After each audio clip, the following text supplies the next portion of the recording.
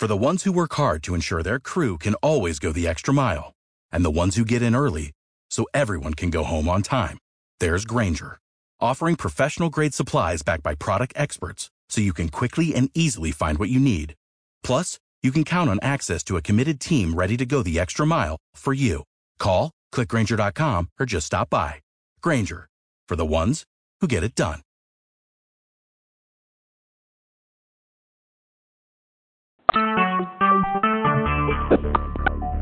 Talk shoes. Recorded live. Shalom. For on the record, this is Minister Shedrick Ben Israel, and welcome to Thursday night's fellowship line. The time now is 7 o'clock p.m. Eastern Standard Time, 6 o'clock p.m. Central. And we just allowed everyone to just state their name who's joining us this evening. Shalom. Shalom, brother. Shalom. Honor for the record, Brother Matthew, Tribe of Judah. Shalom, bro. Shalom, brother. This is Brother Alex from Tribe of Judah. Shalom, bro. I still got you, Minister Cedric. No problem, bro. I told you, just take your time, man. I got plenty of it. I just like hearing those music and stuff. But whenever you can make it go through, hey, you got my email, so okay, no problem. I got you, bro. Shalom, for on the record. Shalom, for on the record. This is Sister Roberts. Shalom, sister. How are you? I'm well. How are you, Minister? I can't complain, man. Life is good. Good. Great to hear. Anyone else? Born on the record is Minister Bartholomew, Emmanuel, Tribe of Judah. Shalom, bro. How are you? I'm good, as always. And yourself? As I just told the sister, life is good. I can't complain. I love it. No problem. Yes, sir. Anyone else? Yeah, falling on the record, this is Oxford from Tribe of Benjamin. Shalom Nation. Shalom, bro. Anyone else? Shalom Nation, Brother Jasir. Shalom, bro. Shalom. Anyone else? Okay. Well, then I'll open up the floor. Born on the record, Brother Hakeem, Tribe of Judah. Shalom. Shalom, bro. Anyone else? Shalom, form on the record, Sister Anisha. Shalom, sister. How are you?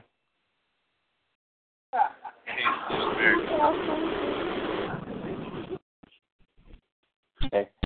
Anyone else is present? Okay. I have a question.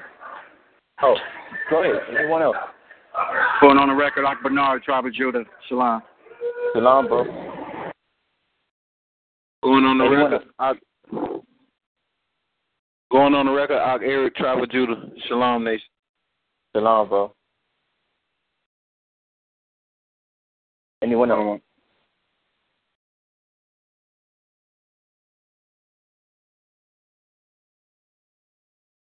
Okay. Well, I guess we'll wait for the others to come in. I wanted to ask anyone on this line a question.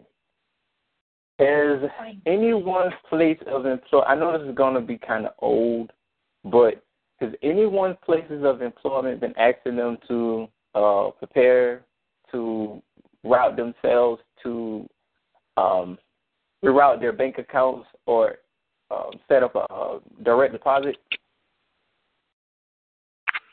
Can you repeat the question? Has anyone's occupation been requiring them within the last couple of months to set up a direct deposit for their bank accounts? Yeah, I already have one set up for where I work with. Okay. Anyone who hasn't had a direct deposit account set up and has been asked to set up one?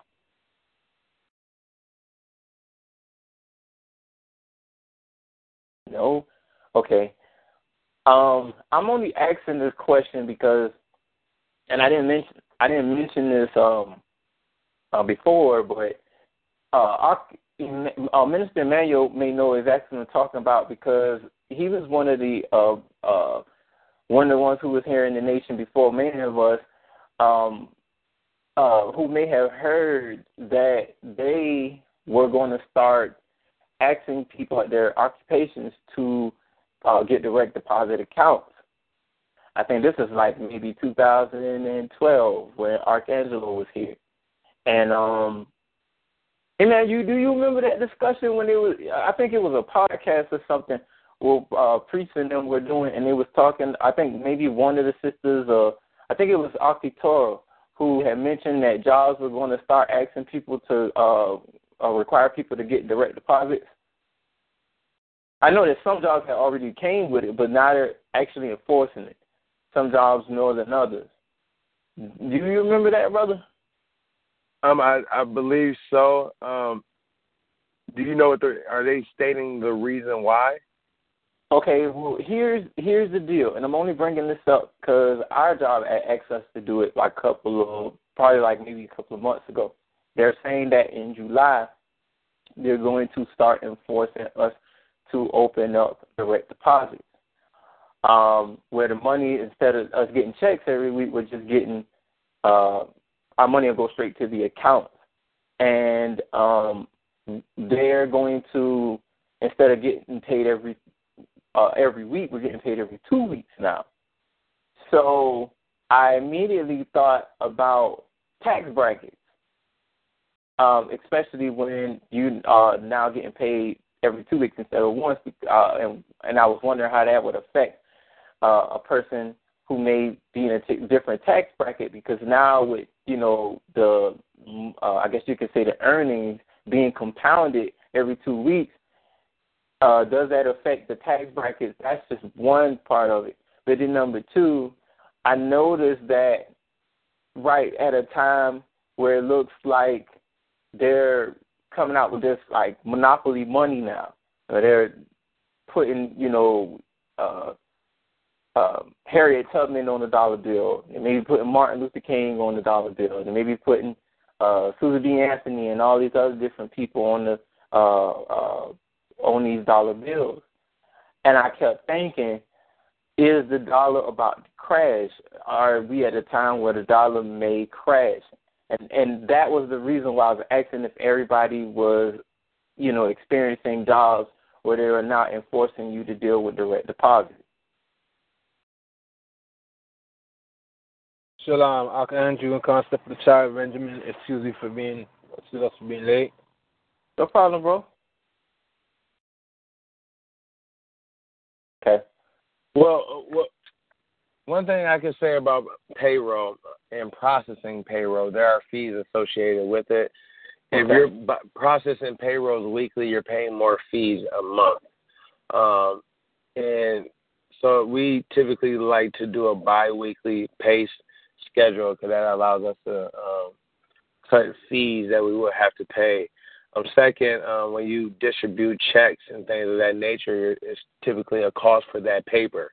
True. So by going paperless, you save money on that. So it's hard to say what that really means. Each organization kind of has their protocol, how they cut, shave from their overhead when it comes to building wealth within their organization. So it's a tough one to look at, to try to look at the economic state and look at what a business is doing, because most businesses are going to fail if we have a major collapse, and then you have those who are spearheading or controlling the growth of the population, how it grows, and they're typically ahead of the game. So they, you have to, think that, when you look at these elite families and these individuals who are, hiring such a large workforce, they're looking at the time just like we are. It's unfortunate to say, but if a Negro's talking about it, they got to be talking about it, because we the last one to get the news, we the last one to lunch, and we the last one to come together. So right. They got to be preparing for whatever is going to happen. but I can see them going paperless because we're so institutionalized and enslaved that we don't give a rat's turd. We're going to do whatever we have to do to get some food on our plate from our master. So if they can control us without printing money, why not? It's like a calculator. You just throw 5 zeros in it and boom. They got money in their bank. So pretty soon we will be getting controlled by nothing except digital numbers. Exactly. That's just how crazy slavery is. I thought about that. But that's a really good insight. And it not that, it I guess you can say startled me, but I just thought about it I guess you could say in the grand scheme of things. But then again, like you say, every business has a different protocol. So, where I'm asking now, if people are experiencing that to their jobs, most people are not even, no one can contest to that. So obviously then that's, not the case. But I was just thinking, with the dollar with the dollar going through the phase that it's going, and I was just like, well, now our job is asking us that, that it's mandatory now that we do the whole thing, which was something that they tried to enforce back like when we first were in operation, but it was like they never went through it, and I'm not necessarily sure why, but yeah. But I open up the floor for any topics anybody want to put on the record. Just state your name, going on the record. Hey, did you see that invention? Foreign on the record is Aki Manuel, Tribe of Judah. Did you see the invention of the color-coded condoms that detect STD and it will light up a certain color when you have a certain disease? I saw that, and I think it was created by like some college students or something like that. That is wonderful. Yeah, it is. I mean, and I think it will pretty much, I guess you can say, help people who are, I guess you can say, heavily active in sex, so to speak, or sexually active, because, now it will kind of cut down on, I guess you could say, STD, maybe, because we kind of live in a society where people just seem to not really give a damn anymore. But I guess with that particular type of condom, I mean, maybe there is hope. Maybe people will say, that condom done turned blue, bro. You might need to go get checked out. Or sister, you might need to, it's looking a little yellow. You might need to go to the bank. Something ain't right. So, anybody else has seen the article that the brother, or what the brother is talking about? Yeah, shalom. This is Andrew. Can I be heard? Yes, sir. Yeah, this is Andrew Tribe Benjamin. On the record, I seen that. I seen the article on Facebook. I didn't look into it, but I was just thinking, look at that, how them people, them whoever made it up, them college students, they made that up for the sole purpose of making a revenue, making some funds, and it turns out to be a positive thing, right? So, I think that's a cool thing, honestly. I really think that's a cool thing because there's crazy people out here that do some crazy things, and a lot of females can now start to see that, hey, you know what? Yeah, you're a dirty bastard. Yeah, you did that, this. You don't care for yourself. Blah blah blah, and you don't care for yourself, and you ain't care for me as much as you trying to spit game and act like you do. But at the end of the day, all you trying to do is get a quick fix. Yes, indeed. I think that's part on the tail. Oh, I apologize. Go ahead. Foreign on record is Emmanuel. I was just going to say, just when you see things like this, it just really shows how uncivilized the people are. Like, we're to the point where we have to create condoms that light up a certain color because we're such savages. Like, when you think about what the government has to do in order to keep us in check, like, it's almost, you gotta, like, can you even blame them for a lot of the things they do? Because we will go so far, we have no standard. to the point like now they got to color code condoms. Like that is crazy. Yeah. Shalom, foreign on the record. This is Sister Anisha. I think that it's good. I think it's definitely awesome. I'm sorry I had to mute it a little bit because I kept laughing. But I'm hoping what this will do is it will stop the promiscuity. Right. Because they should be disgusted and grossed out if they see a condom changing color because you're nasty. You're still trying to, you know what I'm saying? Like, hopefully it'll really put an end to it, and people will get the point. You know what I mean? And I'm going to have to call back in because I'm about to go underground again, you guys. I'll call back in a few minutes. No problem.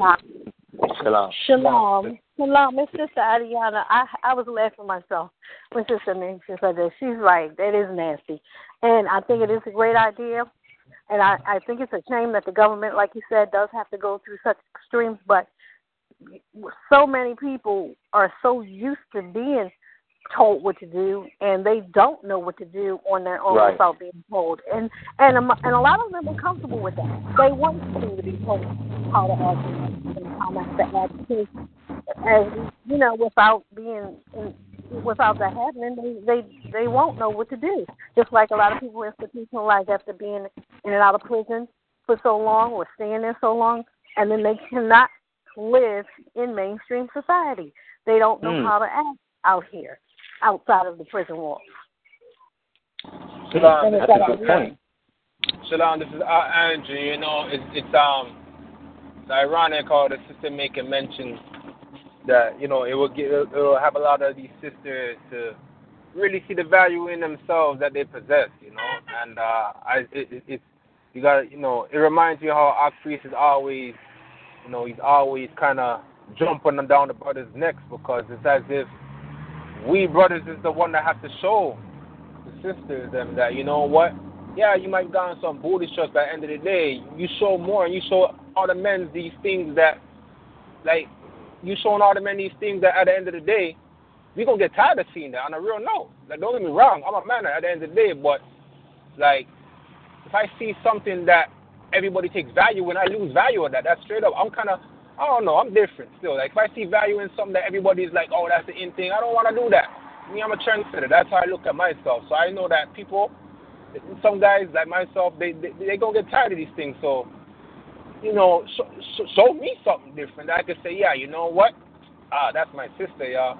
Yeah, you know, she got more than just bronze, her body, you know. She got brains, too, right? And at the end of the day, that's going to show a lot of females not to be promiscuous no more, you know. But a lot of, you know, it's funny. It's funny that the sister used the word promiscuous. And I was working, and when we're working today, the radio plays all day, and then that Nelly Timberland and the Caucasian girl Nelly Furtado came on, and they were singing that song Promiscuous. I don't mean to change the topic, but this came on my head, right? They were singing the song Promiscuous Girl. And I remember when I first heard that song, I ain't know nothing about no Hebrew, no nothing of that sort. But I know everybody was singing the song, I knew the words to the song. And I know there was a lot of people that didn't know the word promiscuous mean. I was one of them. But I'm like, yo, this is a catchy song. And a lot of females that's singing the song, Promiscuous Girl, you teasing me, blah, blah, blah, blah, blah, and I got what you need, that song, right? And a lot of people are singing that and don't know what the word promiscuous means. And when I found out what promiscuous means, I'm like, oh my goodness, how could we sing this? This is just like, how could we sing this? This is like, yeah, I'm stupid, look at me, I'm dancing around thinking I'm stupid. You know, so now people can see these things, and hopefully the men is able to show the females, like, don't be stupid no more. Don't even have these other men that are being stupid, don't be stupid with them. You know, smarten up and see the beauty for yourself. It's more gorgeous than what the mirror shows back onto you. I yield. That's true, brother. And I'll say this. it kind of made me think of something I was listening to the other day. I was listening to, at my job, they play a lot of hip-hop or trash now, because there's a lot of it's not really hip-hop, but they were playing a song by Usher, and what's the name of the song? It was like, baby, I don't mind. Yeah, you know what I'm saying? If you dance on that pole? Oh, it don't make you know, and it's like... It don't make you know. Yeah, and I was sitting here thinking to myself, listen to the way that they're, like, the way that they're trying to promote promiscuity or whoredom amongst the people. It's like saying, oh, Christmas is good, but I just stick to the basics. You're not a hoe because you're making money. But why would you want to condone somebody who's a stripper?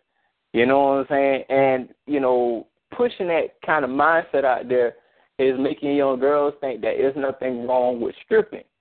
There's nothing wrong with going to the club and just throwing dollars at girls and, you know, have them, you know, show all their stuff to men that she doesn't even know.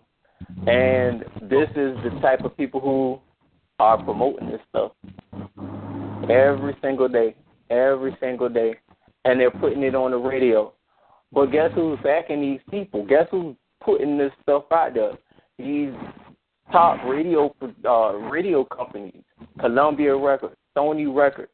I mean, they're promoting this type of stuff. And they're telling the people what to actually play on the radio. Or they're telling them what's hip. They're telling them what's cool. Oh, no one wants to hear love songs anymore. Black women are bitter. And they're scorned. Black men are they're thugged out. They treat women like BHs. They don't like the black woman. We got to make songs about that. And that's not how we actually feel, but because we hear it so much, it's an indoctrination.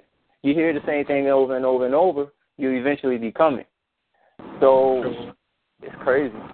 Anybody else have any thoughts on that? Foreign on the record, this is Sister Robert. I have a few thoughts on it. Firstly, as far as this condom, does it work both ways? Does it like? Good question. No, I mean if the man puts it on, like, does it change colors or does anyone know? No, Emmanuel? No. Okay. Well, okay, maybe not. No, go ahead. Oh no, go ahead, sister. I was saying, I guess that's a no. I guess nobody knows for sure. Oh, okay. No, I'm looking deeper into it because that seems like a very good industry to get in with all these these diseases out there. No, for real. That's like, man. Let me get my brand. It's kind of weird because, like, two things. The first thing is it kind of just shows how far, like, we have to go just to have casual sex. You know what I mean?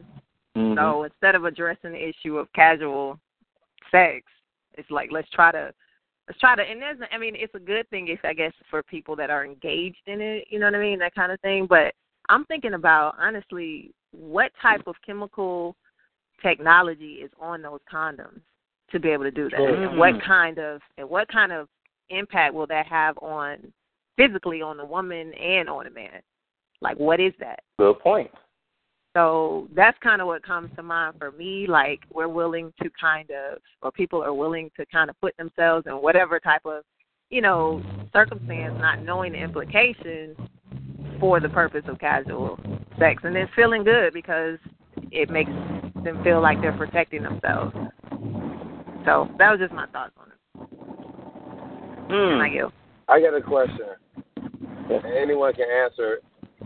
So, I guess are condoms contraception? Is that like, I use the word savage, uncivilized, or one who is undisciplined and so forth? Like, should we even be using contraception? Like, if you're a righteous individual, should we be using contraception or and protection and stuff like that? You have to. Okay. Well, look at it like this, brother. Go ahead. Okay, fine, go ahead, brother. Yeah, Shalom. This is from my opinion, me speaking. My opinion, me speaking. You know, we as those who believe in the Most High, those who are the Hebrew faith, you know, we shouldn't be looking for no protection from no man-made form, faction, form, or fashion. You know, so when it comes to really being protected, you know, as us being protected, what are we protected from? Because if we are our priests make mention of this all the time. You know, we as men, we got to be men. Can't be saying one thing and hiding around, beating on the bush, doing something different from what you're saying. You know, at the end of the day, if you're going to say, listen, I want to be polygamous, listen, I have a concubine, listen, I have somebody else, listen, I have somebody else that I'm just be honest. And at the end of the day, the man should know, the man should be straight up from the get-go. You know, so if you're saying you're going to be protected from what? You know, because if you're being honest, being straightforward, you have faith in the Most High, and if you live in accordance to your faith, and your faith is not just a word, but you're making an action, and you're being true to yourself and you know that you're not invoking bad karma, or you're not invoking unrighteousness upon yourself or indignation upon yourself by the Most High, then you know, birth pill, birth control pills, you know, condoms, or whatever other scientific technology they have out there for those things, right? Well, that's just me. You know, every man work out their own salvation with fear and trembling. Let me leave it at that. Shalom. This is Brother Cedric, and I guess I'll just piggyback off just the last little bit that you just said, brother. I think, how should I say this? When you look at the way society is pretty much set up right now, I mean, we're pretty much all over the place. You have non-believers and then you have believers. That's just no different than when priest talks about the usage of Federal Reserve notes versus real assets. See, savages don't know the real true meaning of money. They only know the usage of Federal Reserve notes, as it is reserved for debtors anyway. Whereas if you have real assets, you can trade those assets. But because savages are not versed in trading real assets, or don't really own them, they don't know how that actually works. So I guess you can say it's kind of like a two-way street with condoms. Whereas they can. Hello? Yes. Hello? Yes. May I ask who that is?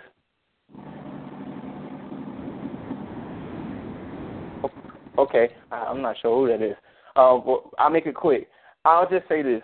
You have people who are savages, so to speak, and they're still out there. So I guess the way to actually just deal with the fact that, you know, they're going to be, because the fact of the reality is there are people out there who are having promiscuous sex. That is a reality. That's not something that we can just, you can say, well, we'll just look at the fact that the people who worship Yah or Yahweh or whatever, we can't say everybody is doing that. A lot of people are still having promiscuous sex. For those who are having promiscuous sex, they need to have some type of prophylactic in order to protect themselves out there, because diseases are out there. And that is just for people who are engaged in stuff like that, as Sister Alti Roberts said earlier. That's the thing that we have to be mindful until they can come into the proper understanding of, I guess you can say, marriage, commerce in marriage, sexual intercourse in marriage, so to speak, commerce, sexual intercourse being the same thing, until they can understand those things and properly understand those things. Till then, honestly, condoms, I believe, are definitely needed. But for those who, you know, have one wife or have, you know, they're getting these polygamous, I guess you say consortiums, they, should practice at least not using, I guess you could say, prophylactics, so to speak, if that is what they believe in. I'll just say that. But I'm saying if a nation actually sets the standards for that, then you follow the nation's standards. And, I'm not the one to speak necessarily on it, only because I don't have a nation of my own, so I don't know how that would work. But the reality is people still have promiscuous sex, and those things are out there just to, protect people against those types of things. Now, whether they use them or not, that's not, I can't say, because I don't live everybody's life. But someone's about to say something. Yes, this is Andrew, and I want to say first and foremost, good outlook. I appreciate that outlook, and you looking at it in the form and fashion that, in my own words, from me hearing you saying it, the whole world ain't a Hebrew, or the whole world ain't acknowledging themselves to be Hebrew. So those who have a distorted mentality that's selfish and they're not out for the betterment of the lost sheep of the house of Israel, put it like that.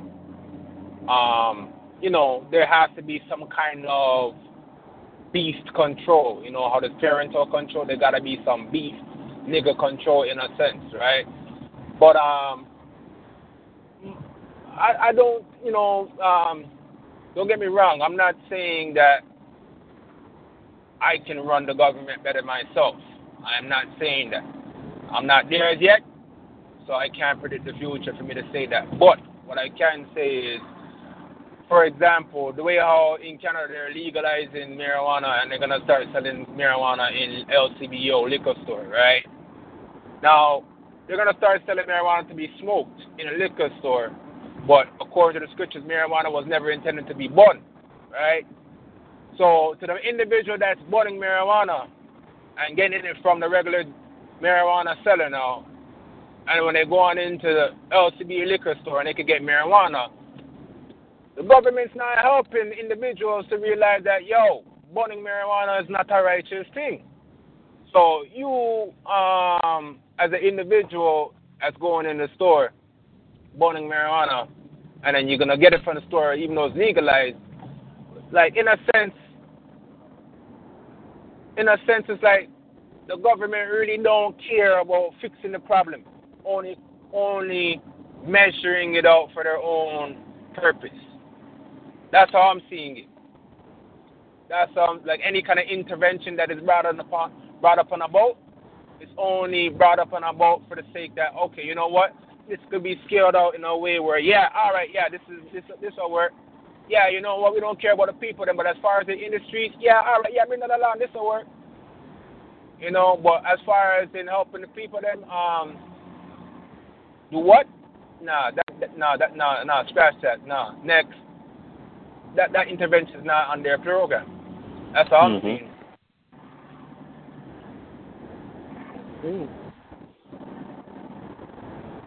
I got a question. Yes. Y'all talking about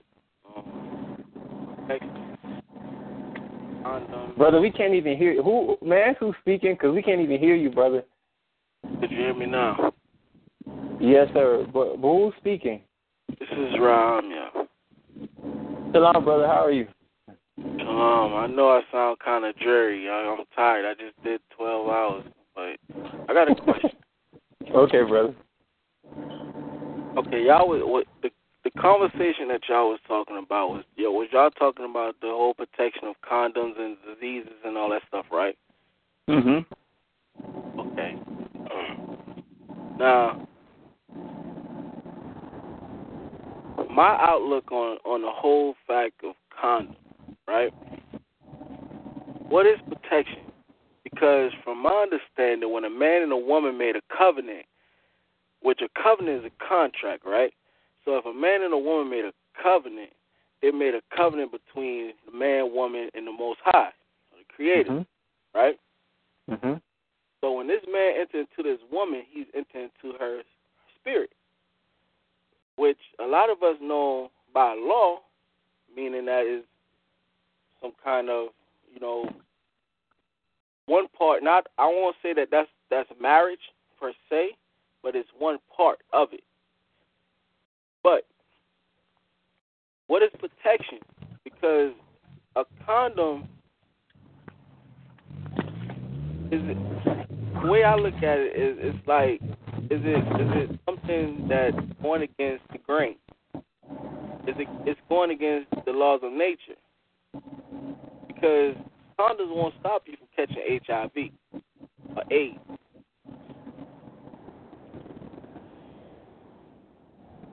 That's my question. What is protection?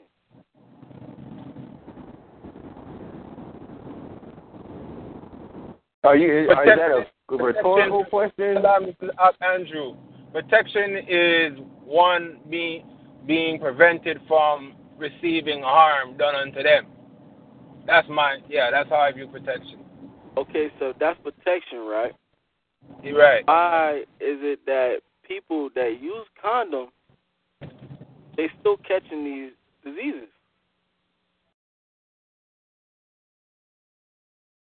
Well, you know what?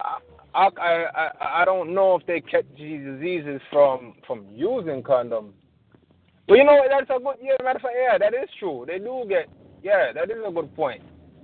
So at the end of the day, I personally don't believe in a man supposed to be wearing condoms.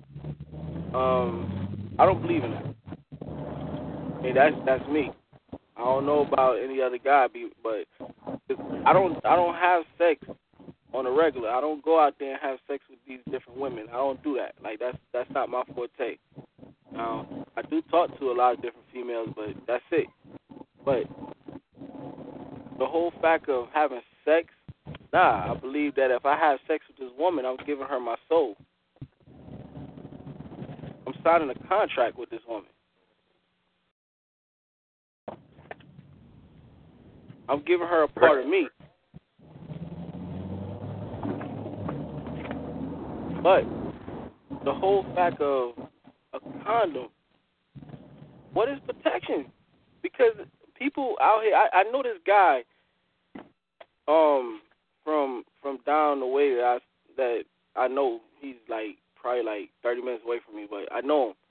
And he was having sex with this girl, and next thing you know, he found out that he had AIDS.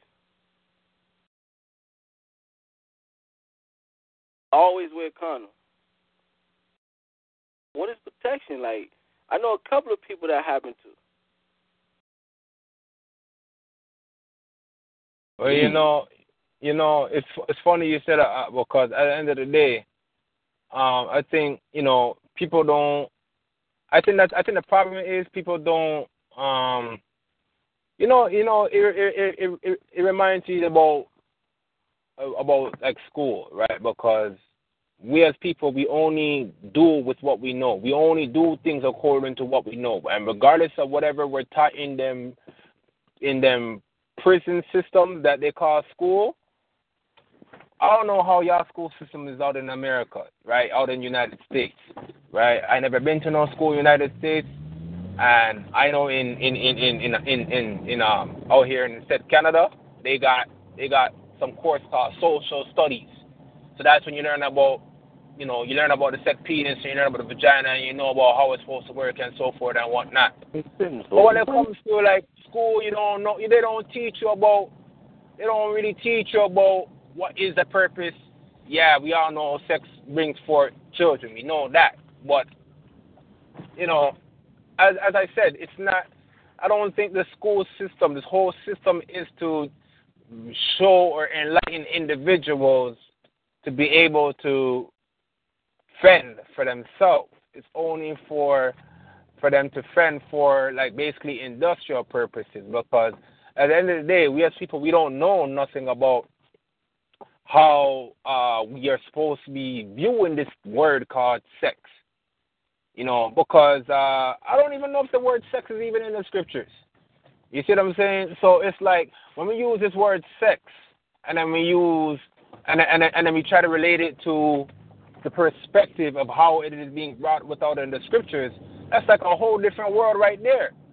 You know, it's two different dimensions, and one has to be able to be renewed or put themselves on a different perspective to really talk about it in the fashion and how it's displayed within in the scriptures. But as far as in just the term sex, it's like, oh yeah, I done. People talk about sex like, it's a lollipop. Oh yeah, I had that flavor. Yeah, like, it's people view it in a way where they weren't taught that in a school, but they were taught that from friends they hang around with, TV, right? They're taught that by, I guess society, So when it goes back to what is protection, protection what from? I guess protection from shame. I guess protection from not being on in the in crowd. It could be a lot of different things that I use. Hey, brother, that was like deep, because one of the things that stick with me, what you said, right? You said, what is sex? Like, is sex in the scripture?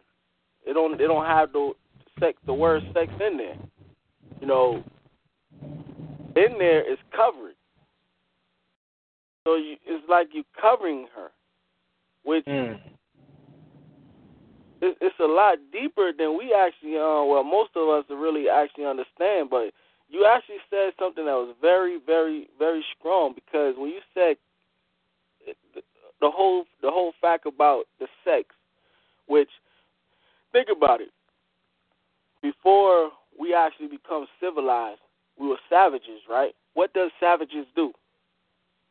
So everything that's surrounding us, everything that we do, surrounds everything that goes against the laws of nature, everything that goes against the grains, everything that goes against the covenant of the Creator. So why go there and you put on a condom, which that's going against nature? What are you trying to protect yourself from? Because from my understanding, AIDS, what is AIDS? What is these different diseases? All it is mucus. That causes, it started off as mucus, and it hardens it up. And then it turns into all this inflammation and all this stuff. Well, Shalom, phone on the record. This is Minister Cedric. I think you kind of just answered your own question, brother. You just asked what they would be protecting themselves from. They would be protecting themselves against the transmission of bodily fluids that could be detrimental to their health. Now, any wise person in their own wise mind will be wanting to protect themselves against something of that if that person knows that we live in a society, and I think this is what we keep forgetting. We live in a society where promiscuity is promoted, brother. You can't sit here and say you don't believe in prophylactics. You may not practice using prophylactics, whereas in the general society does, for the purpose of not transmitting bodily fluids that may be detrimental to them. You still have to think outside of the box. You have to think outside of yourself. There are people who are still walking around here having unprotected sex that may have something and may not want, and the people who are out there who may not have anything may want to protect themselves against that. It's nothing wrong with that. Mind you, I also said earlier, you have people who are in a state where they don't practice polygamy. They do not practice monogamy, which puts them in a position where if they are practicing sex with multiple partners, they're going to eventually contract something. That is why that is out there. Isn't necessarily protection if it is used correctly. I think most of the time people may end up with quote-unquote diseases is because they do not use certain things correctly. People can tell you all day long they use protection. You don't live their life, and you don't know what they have done. People will tell you what they want you to know. But for the most part, I will say this, brother, and please understand this. If you are a Hebrew, right, and you believe that people shouldn't be using prophylactics, does that necessarily change the situation where there are savages out there who are still being promiscuous? That's what we have to see. That is why the general public has prophylactics out there. That is something that we cannot look past. Until these people can properly put themselves in a situation where they can commit themselves to a union, then it will be, I guess you can say, in order to transmit that, the healthy fluids to that significant other. Because the whole purpose of us even operating in such is to procreate. We understand that. And I understand your position on it. The whole thing is, the whole point of a divine union is so that you can procreate. We can't deny that the situation is people still have promiscuous sex, brother. But I yield. Shalom. Yes. Going on the record, Eric, I was saying that piggyback what you were saying, and you also have to understand that we are, how you say it, under a government who is not in a covenant with the Most High. So everything that they promote and everything, they're going to be going against nature. So that's why it's set up the way it is. With that, I yield. Yes, sir. That's something you have to look at, brother. Because I hear what you're saying, but you have to remember, everyone doesn't operate like you, and until we end up with, I guess you can say, nations of our own, where you can enforce those things, that will, I guess you can say that would alleviate your conscience, so to speak. But the whole thing is, brothers, we live in a society where, Eric just stated, this country promotes promiscuity. And that's the reality we have to deal with until we can gain control of our people. And this is the spiritual warfare, brother. Getting people to understand that there is a righteous way of living. People don't see that because they're too busy being busy. And they're too busy being busy, and they gonna miss a whole lot. Go ahead, brother. I apologize. Yeah. So do you notice? One at a time. What did you say, Hockey Manual, and then the next person? Okay, I didn't. Forgive me if I was out of place. No. I know you had spoke first, brother. I look at everyone has their view on the said Roman or what we call the white man and what they do. Mm-hmm. But I think they, it's tough, man. If you listen to everything we're talking about, these are behavior issues. Yeah. And it's like, imagine having to go to the extreme to control an animal's behavior. You know what I mean? All the way to the point where you got to put it down because it's so out of control. There is nothing else you can do to stop this animal from doing what it's going to do. You try to trick it, hoodwink it, do everything around, anything in the book, even break the law to contain this beast because of its behavior issues. I think condoms, everything is just an attempt to, keep these disease in control. If you ever, study the CDC and to try to find a way to at least control them. Saw these condoms, I was just amazed, man, the extent we have to go to stop, these animals from, destroying everything out here. Because they will. We got to trick them with different condoms that light up just to find a way to stop this behavior because it's just savage. I don't know. That's just my thoughts on that. Yeah. Shalom. Yes, sir. Yes, sir. Shalom. Going on record out here. I was just thinking something. I don't know. Well, you can correct me if I'm wrong. When they gave us dominion over the animals and everything, I believe we forgot that we was animals as well. That's why we got to be here.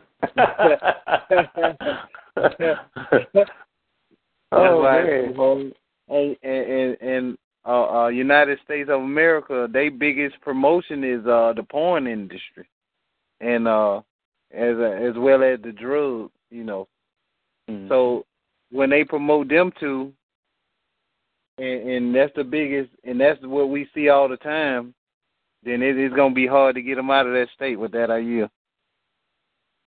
Yes, indeed. And someone else was going to say something after Archimanuel, and I didn't know exactly who was getting ready. Yeah. Yes, sir. Go ahead, brother. Before I knew Archimanuel was going to speak, it's just that, it's funny how we as a people in this day and time, we used to be able to kind of predict. We used to be able to kind of predict, and now it's like we lost that sense where we were able to predict. I think it's like, Ecclesiasticus chapter 25, around verse 17, it tells you the senses. We say there's only 5 senses.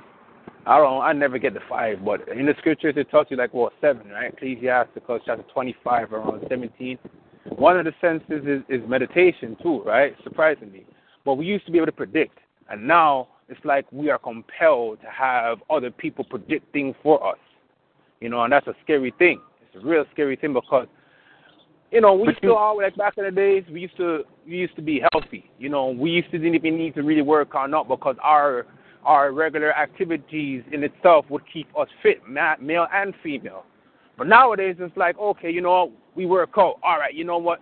Yeah, I'm gonna work on now. All right, yeah, I'm gonna work on now because I know the ladies like me. I like when the ladies like me working on now, and I like when I feel good about myself and so forth and whatnot. So now we're in a backwards thinking, we got to do things to the point where we're doing it for the wrong reasons and not even realizing that, man, I go to work and I got to do some hard work. Let me work on out to stay up on par with the work. Or let me work on out so that I don't feel weak or sluggish just getting up off of the couch or whatever the case may be. We viewing these things in the wrong way. So going back to we as a people doing things in the wrong manner and having another set of people, another nation of people predict things for us in a way where they're not even making good decisions for us, and they're not even making bad decisions for us, really and truly. They're making neutral decisions for us, and we're complaining about the neutral decisions that they're making, saying that, they're not making good decisions for us. They're making bad decisions for us because we ain't making no decisions, because we're nothing on the face of the earth. We call ourselves black, and at the end of the day, what is that? That's something underneath your shoe bottom, your soul, S-O-I-L, or S-O-L, how you spell that, right? You're nothing at the end of the day, and don't get me wrong, I love my people, but at the end of the day, if they can't realize and find themselves and love themselves, it's hard. You know what I'm saying? I honor the love that's in my heart. But it's only so much I could give from what I honor, So, I hear what Archimanuel is saying. It's hard. I also want to piggyback off something you said, brother. I know you said that we used to be able to predict. Well, you said that we have people making decisions for us, but you know why? But you do understand why that is. That is because you have a people who have been sitting back for years studying us. That's number one. They've been studying us. They are scientists in their own right.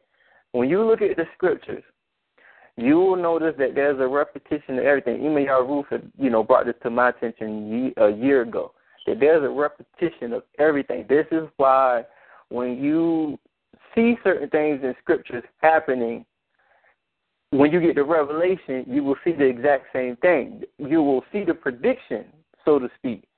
because these people have been seeing the same things over and over and over and over. They've been studying patterns of human behavior for years, particularly ours.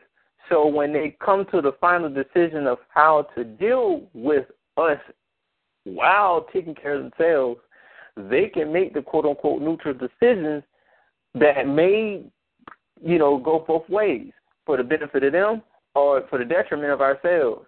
But you also have to remember this, brother. When you living under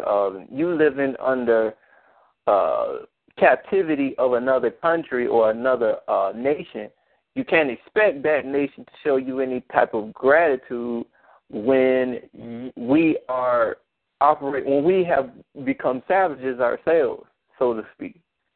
So that only makes when we treat ourselves within ourselves have become so savage towards each other, it only makes it just that much easier for them to be, act savage towards us. Because if we treat each other like nothing, they're going to treat us the exact same way. All I'm saying is, the predictions are made because they have been studying our behavior. And they have also been studying our laws. This is why they know what to execute. Right, and it's exactly what you make mention. Excuse me. It's exactly what you made mention. To the point. Pardon me, I got to kind of tone my voice a little bit. I'm going in the library. It's exactly what you made mention. Because to the point and the fact that we as a people, we were being watched. Every movement, it's every movement you made. I'm gonna kind of divert a little bit, right? Because I remember me growing up. I ain't never grown up in no hood, but I grew up around people with hood mentality. And when you go around people with hood mentality, you even gotta watch what you think, because what you think displays upon your face, and people is able to read your thoughts from your facial expressions. You get what I'm saying? So in a sense, I say that because, thank you very much. All right, in a sense, thank you for kind. In a sense, I say that because we as a people, we stopped thinking from the natural perspective in which we were designed to originally be thinking from. And on top of that, too, we have these other paganistic nations that be doing these things and thinking from the perspective that we're displaying. So at the end of the day, we got to get back in tune. We got to look within ourselves and see what's in ourselves and see what's in ourselves and our through the natural principalities that express itself upon the manifestation of this realm that we call Earth. We have to see that. And once we are able to see that, then it doesn't matter who want to copy us, who want to read us and watch what we do, because we're always able to issue out the same action through different measures, or the same principles through different measures. So if you copy a one style, all right, I have a million more. Copy me by all means, because at the end of the day, you're helping us. And our intention is to help the Most High Almighty. So at the end of the day, I'm not hiding nothing. I am who I am, and I be who I be. So what you see is what you see. Right? Are you? Yes, indeed, brother. Does anybody else have any other thoughts or that they want to make regarding this particular topic? I thought this was a phenomenal topic. It got us to think. It got us to actually talk. I just love the energy tonight, I swear. Does anybody have any other thoughts that they want to add to this particular discussion? Shalom. Yes, sir. Yes, sir. I was just gonna add on about the early conversation about the money when they was transferring all the money to electronica. If they take up all the money like they doing, I seen a place down here where I stay in Georgia, where a couple of businesses they start not taking cash.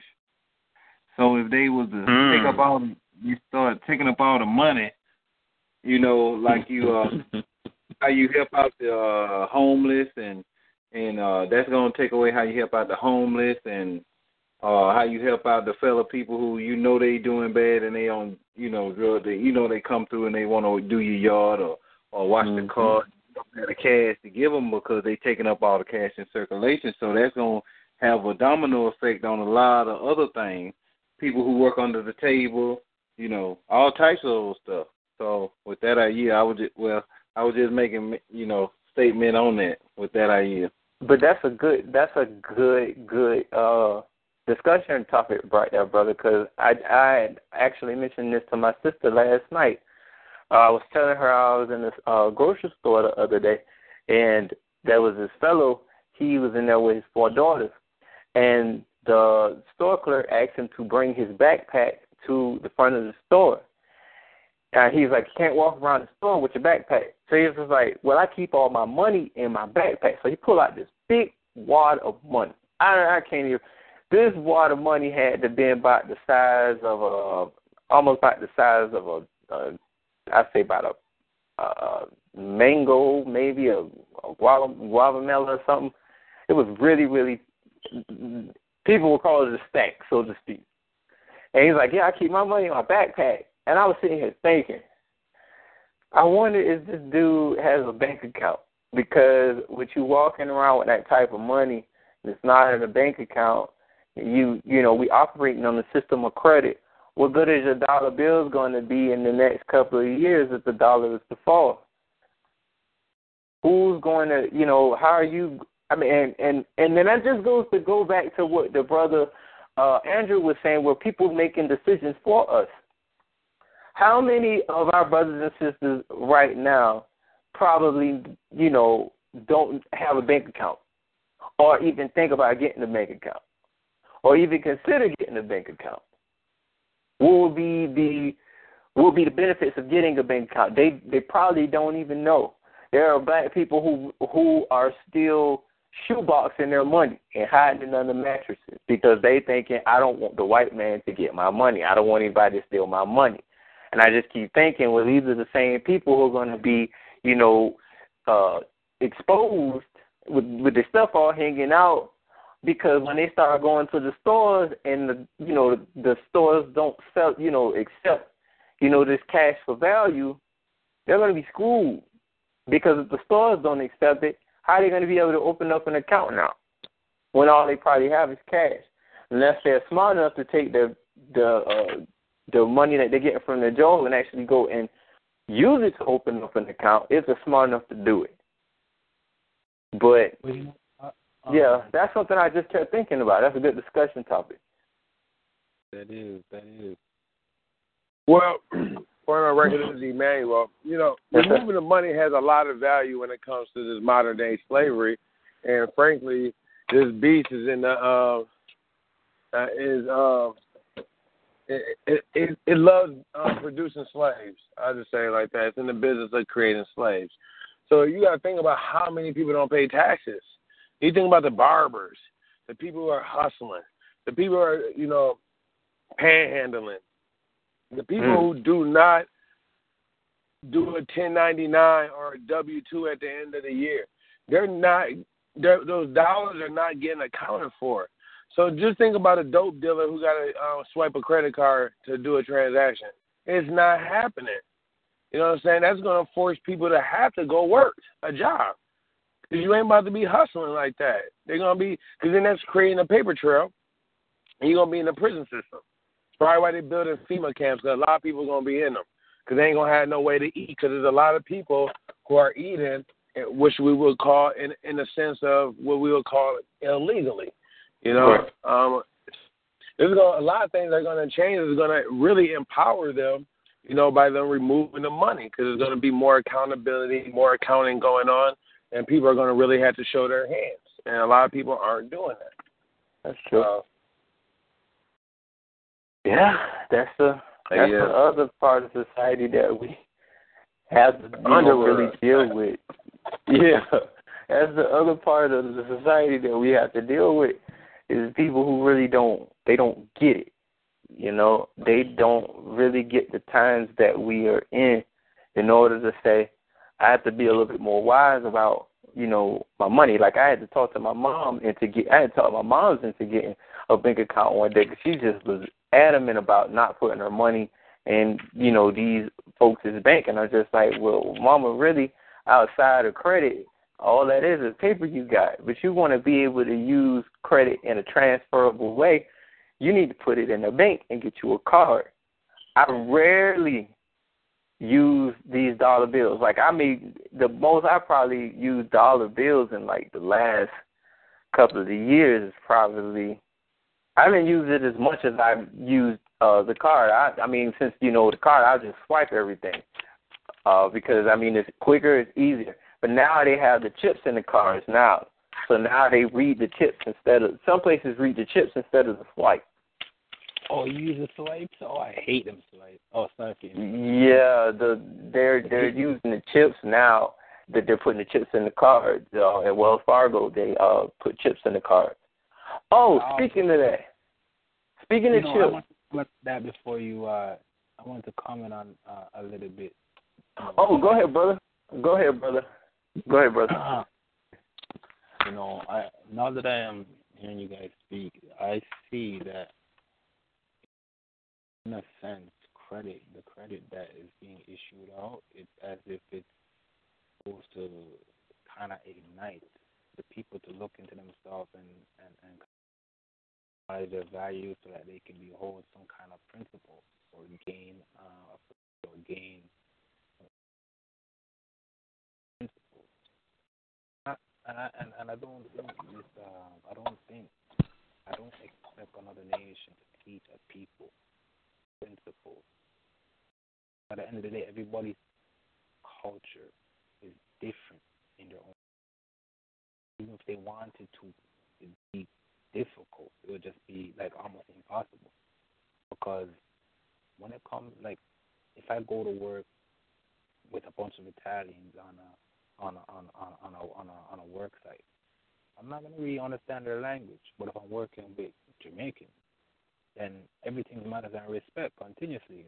That's just easy, and it's easy for me to work because I'm more comfortable. And yeah, you know, I know the vibes, and yeah, I know how the thing's set already. But with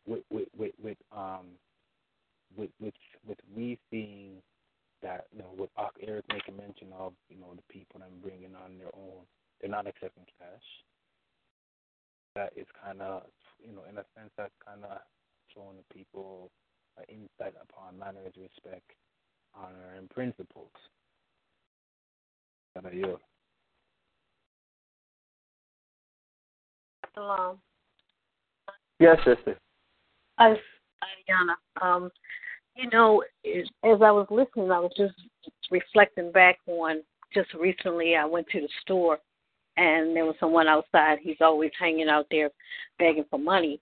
And I was thinking to myself, what are you going to do when they take away this cash? You know, because nobody's going to be able to give you anything. They won't have it to give to you. It's all going to be on plastic or however they put it. But and then another thing that I've been looking at over the years, for like a long time now, like I think one of the brothers mentioned about the direct deposit on the jobs and things like that. Well, unless you like get a 1099, like I get a 1099 and also get a W-2 sometimes too. Depends on, you know, how I work through the year. But all jobs, all companies now, they are enforcing that direct deposit. They almost are making you feel like it's a must, because if you don't have an account of your own, they'll give you one of their cards, cash cards or whatever they have. So, and then for people who don't have any accounts, they make it really inconvenient. It's really not convenient for you to get your money if you don't. For instance, when like the 1099 situation, when I work for a lawyer or whoever I work for, and he gives me a check. If that check is for $2,000, you know, I'm not going to be able to go and cash that check without paying a hefty fee somewhere. Right. And even if I don't bank at the same bank that he banks, so they'll charge me a fee. So, like I said, if you don't have an account of your own, they're going to make it's really inconvenient for you. and it's going to get worse. And with that, I yield. Man, you said it was a mouthful. I was just, she said, what is the guy who's outside begging or asking for handouts going to do when there's no money to be given to you now because not everything is going to a card? He's gonna come to get one of my credit processing cards. As long as he makes $10,000 a month, it's free.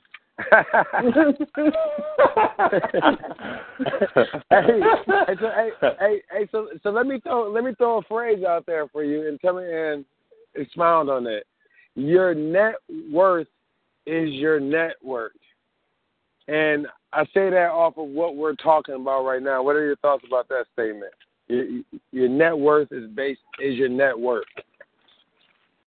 You're saying that, okay, your net worth ending with an H is your network ending with a K? Yes. I mean, technically, I kind of see, yeah, pretty much. You said what? I mean, because all your net worth is, you're talking about net worth being your capital, is a representation of pretty much all that you as a business has to offer. It's pretty much the bulk of who you are. It's the value of who you are. So, I mean, I guess you can't go wrong with that phrase, so to speak. Yeah. Shalom, this is Andrew. My answer, what I think of that is you are that which you value. You are that which you value. So at the end of the day, if what you value ain't what you value, you could be like, oh yeah, I got a nice job. I work at I'm the CEO of some whatever, right? Let's say I'm the CEO of these IT shoes, right? And at the end of the day, everybody starts buying IT shoes, and then everybody starts wearing some shoes where they fly on the shoes, and nobody's gonna care about your shoes and what you've been valuing. At the end of the day, that ain't bringing in no net worth. So you put all your energy in valuing your net worth, but your network ain't valuable no more, so it has no value. So you are that which what you value. Yeah, if what you value ain't important or of any true value, then yeah, you ain't really much. All right. So when you look at your network, see everybody on this call right now. This is your network.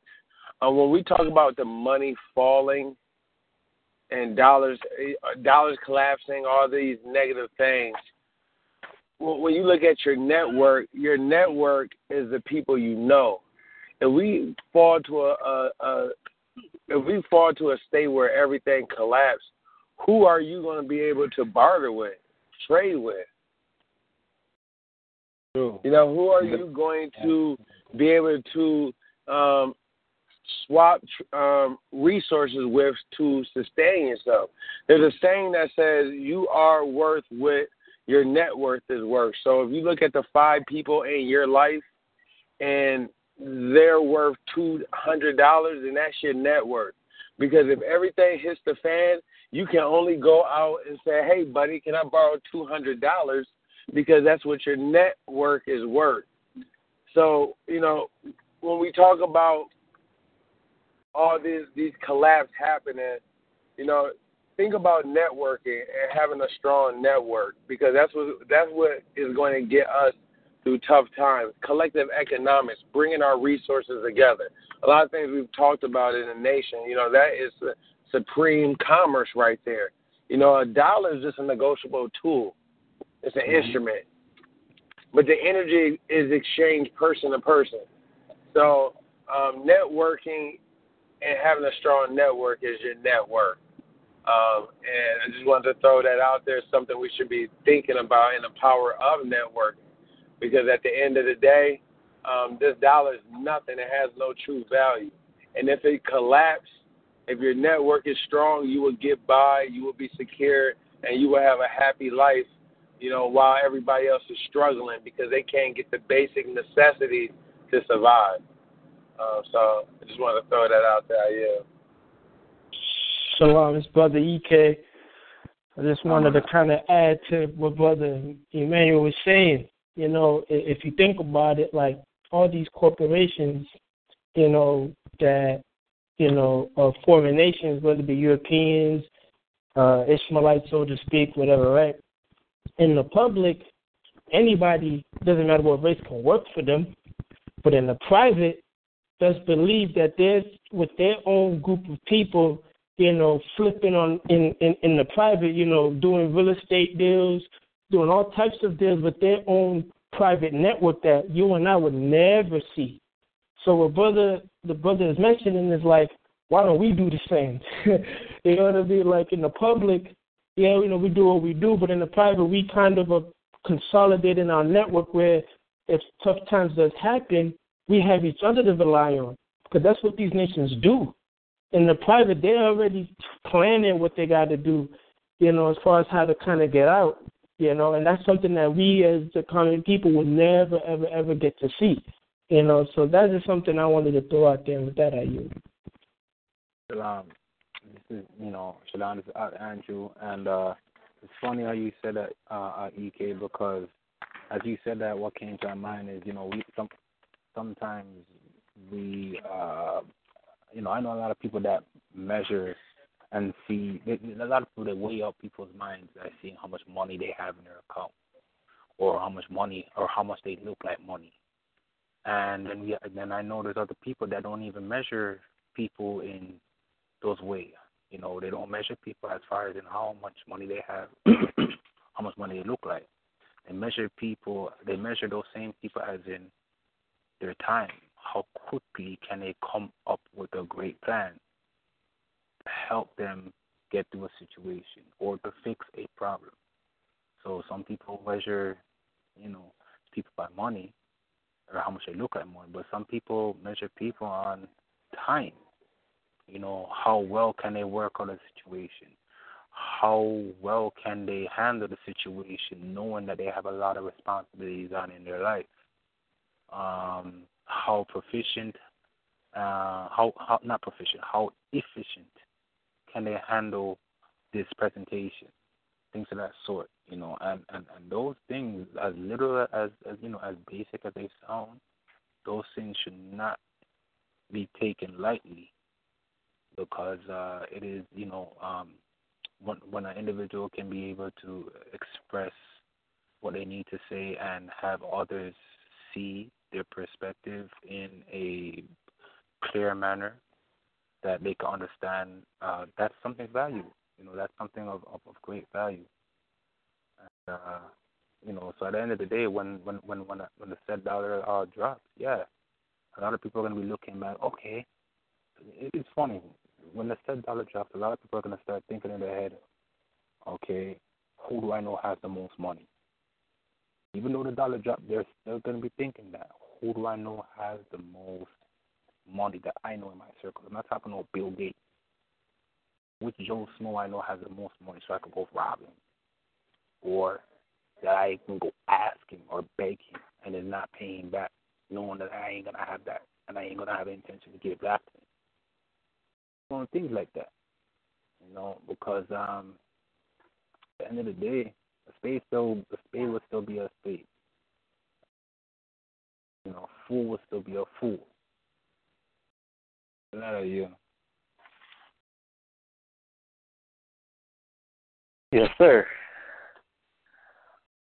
Does anyone have any other thing they want to add? Actually, I wanted to add this too, because I was going to speak on something dealing with chips earlier, as it pertains to the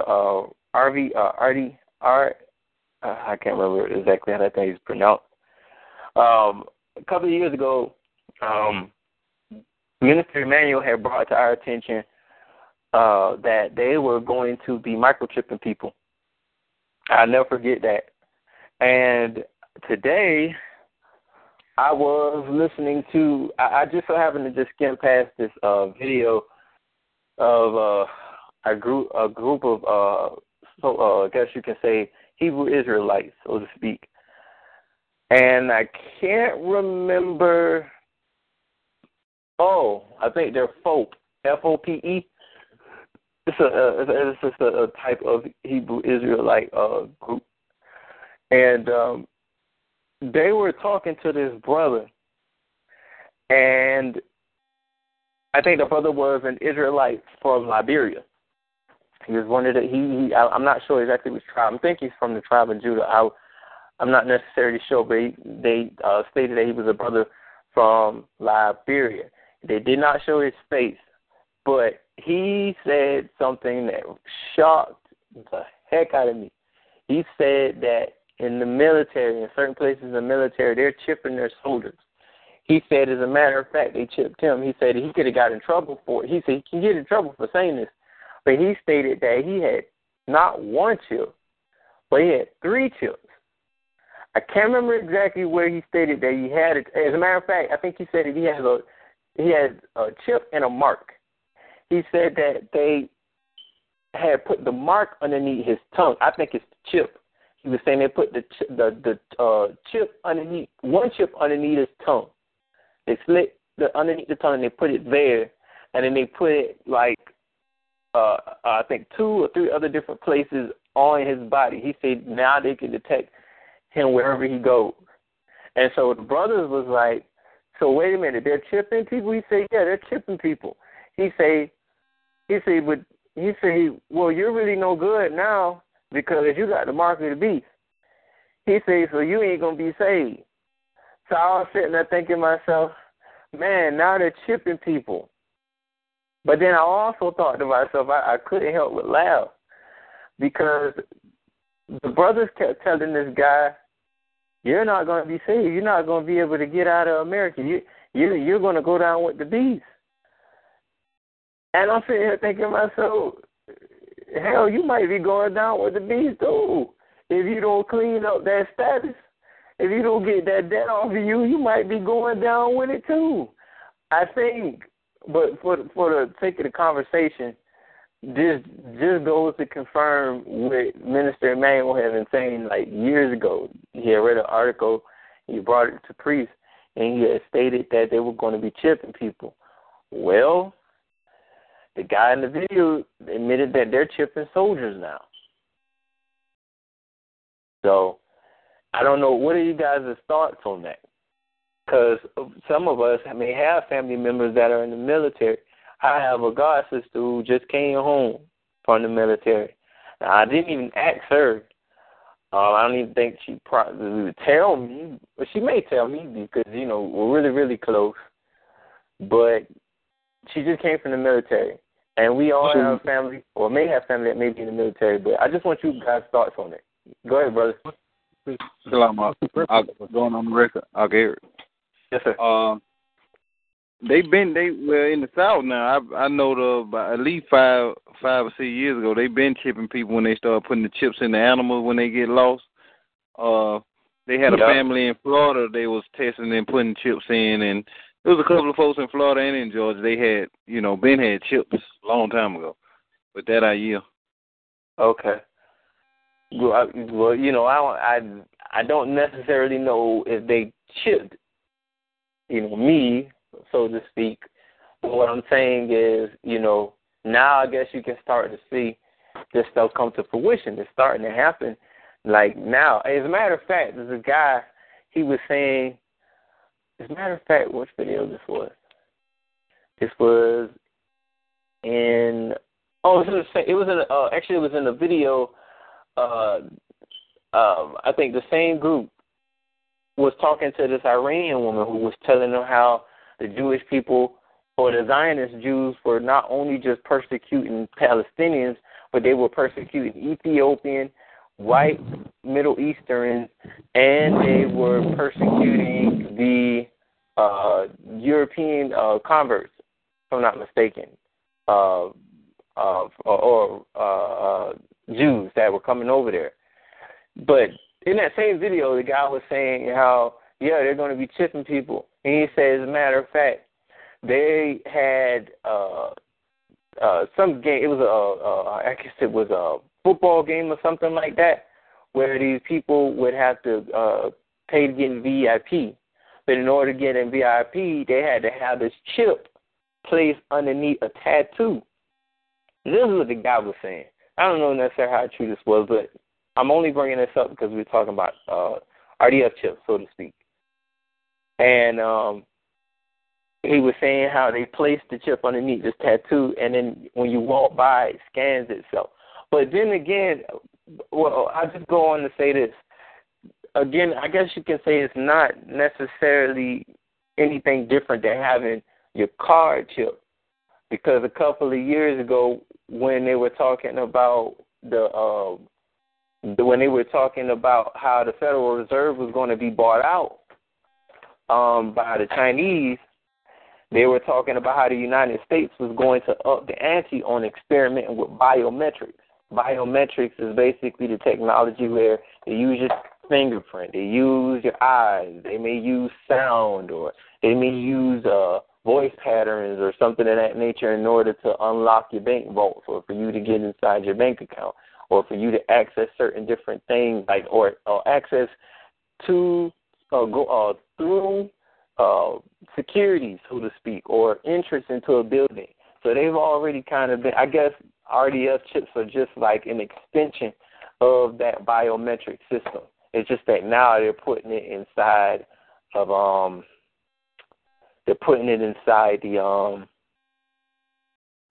the people's body. But I actually read an article where they were trying to convince the people to get these to get like these glasses, to get these eye contacts that has a chip inside the eye contact. I can't remember exactly what the eye contacts do. But I was saying to myself, who in their right mind would allow them to put a chip inside of a eye contact and then wear it? You know, but people do these things now. So I just kind of just put that out there just to see what you guys' thoughts were on it. But if no one has anything else they want to share about it, I just open up the floor again for any new topics and discussion. Just state your name for on the record. Shalom, real quick. It's just Adriana again, brother. No problem. Yeah, in line with what you were saying about these biometrics and all, I know some of the iPhones, they have the retina display, and then they also have the using your thumbprint or a way you can use that to set it to lock and unlock your phone. And I know that my Capital One bank card has a chip in it. As a matter of fact, the previous one I had, I was already informed that it had a chip in it, and I guess they wanted to make sure they wanted to make sure it has a chip, or maybe a new advanced one. So I went online to check my account one day, and I saw where it was telling me to activate my new card, and I was like, what new card? So I called them. I'm like, are you sending me a new card? And I said, because I didn't order one. They said, oh, no, yeah, we're just sending you the one with the chip. I said, but the one I have already has a chip. So I don't know what that was all about, but they sent me another one with the chip. And then I don't want to get off the subject, but I have a question along the lines of something else, just to kind of ease my mind, because I brought curiosity when I was in New York recently, and I was working like right around the corner from the Federal Reserve Building in New York, downtown in Manhattan. So every other day or so, when I would walk by, I would see this long line of people with papers in their hand, and most of them looked like they were of Asian descent. Are they cashing in for the gold? I thought that they already had it, but I was just wondering and curious what was going on.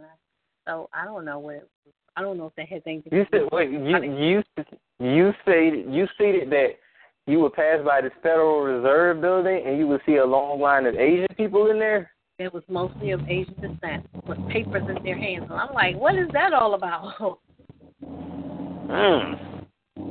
That sounds, what you think about that argument, yo? She said she went past the Federal Reserve Building. She saw a long line of Asian people there? Yeah. Papers in their hands. We don't know what to expect with that, but I mean, that do kind of make your light bulb go off in your head. Be like, It made mine go because everywhere I look, I saw them all over. Like you could kind of feel their presence. Like they were just kind of like, I own this. That's kind of like how it was feeling, you know. Were they Chinese?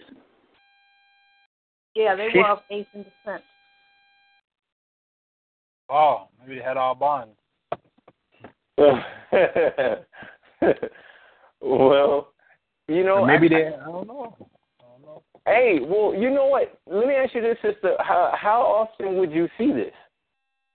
Like I said, I would go by. Well, I would pass that way like almost daily because I had to go over to the arbitration building. And I would say like within a week, because I spent like a 4-week period up there during the week, and probably within a week, maybe at least a couple times a week. Well,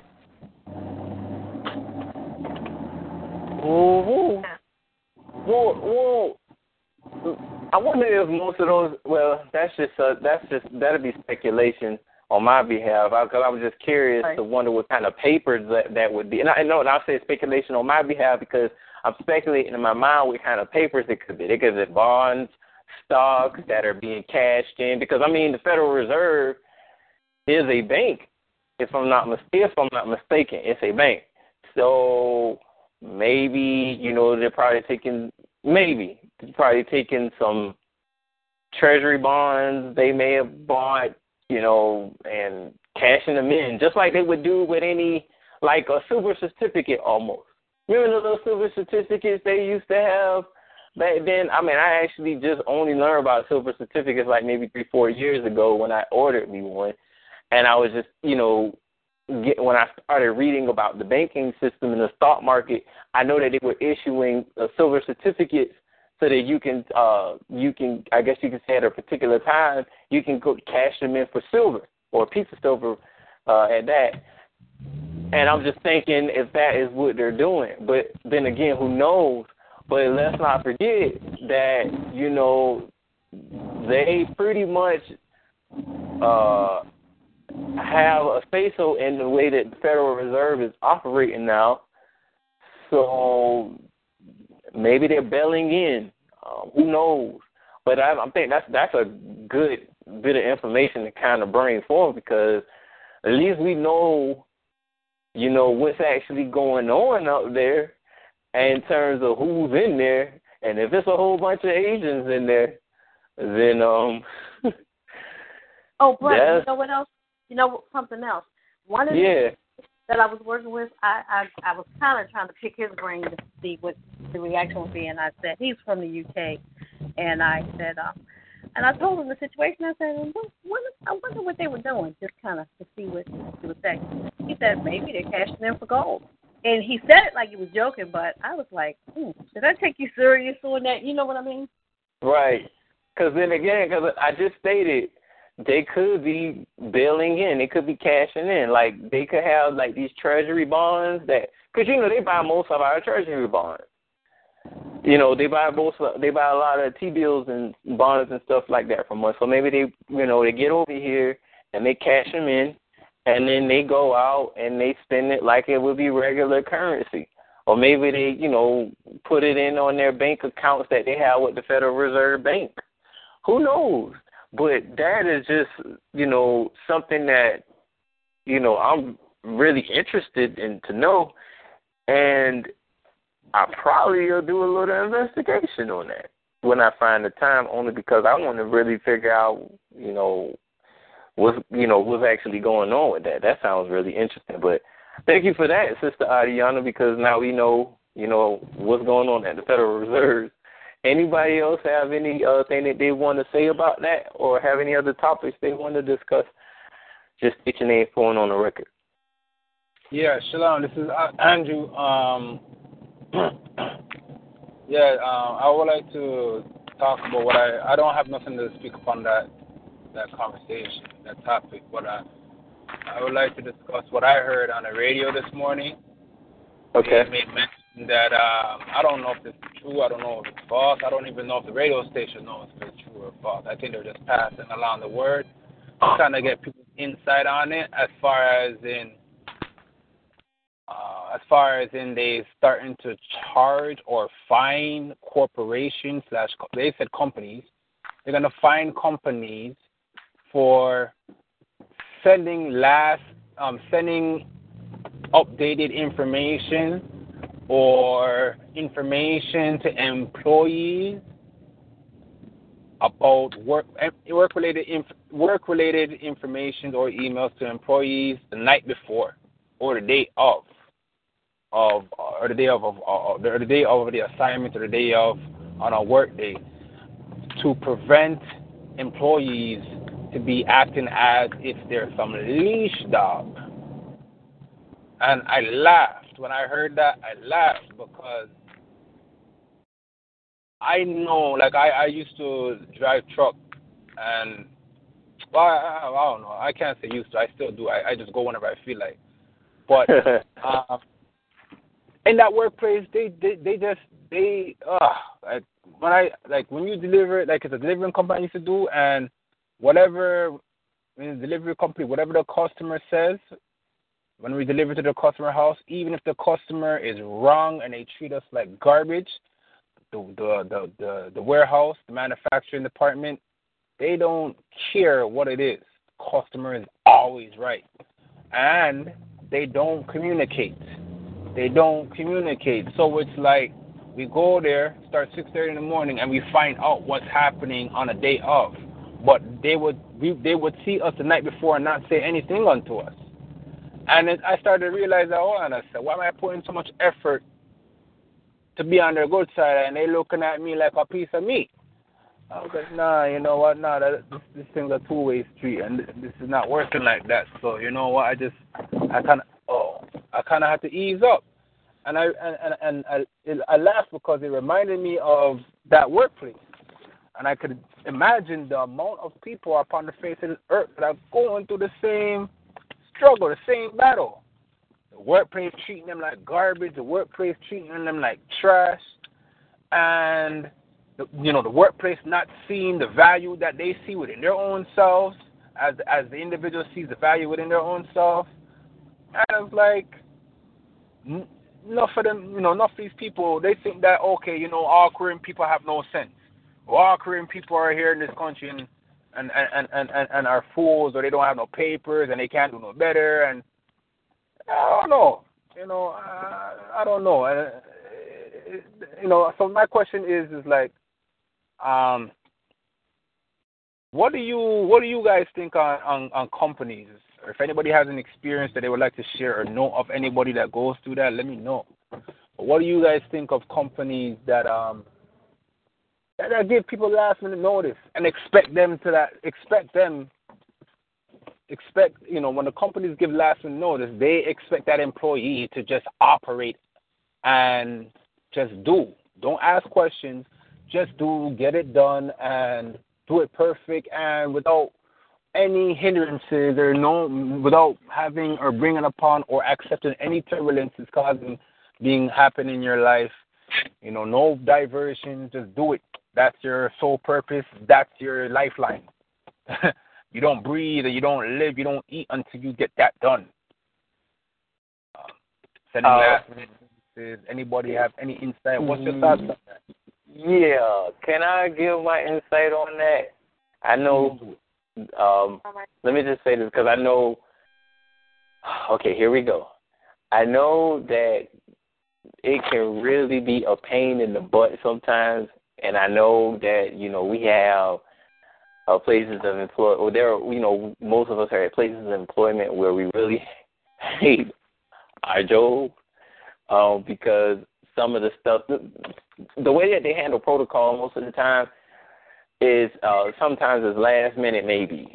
Some people may have employers that are not as communicative as they should be, and they're not punctual as they should be with information. So it kind of throws the employee off. But I'll say this. What I'm learning is when you operate or working for an employer or a corporation, as Minister Emmanuel just stated, everyone has a different type of protocol, and you're always going to have a different personality attached to that corporation. So everybody's corporation isn't the same. But I'll say this.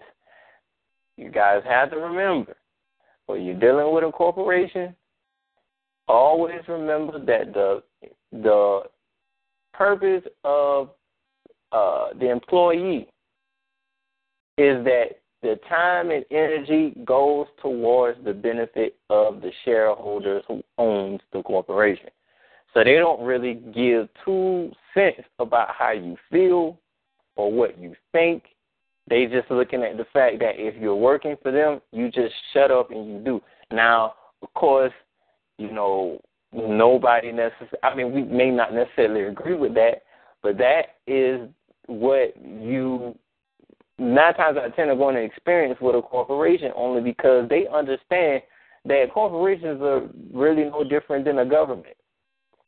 Some governments have dictators. Some governments have despots or people who are the total opposite. Some people are actually genuinely nice, but are fair. Some people are just quote-unquote a-holes.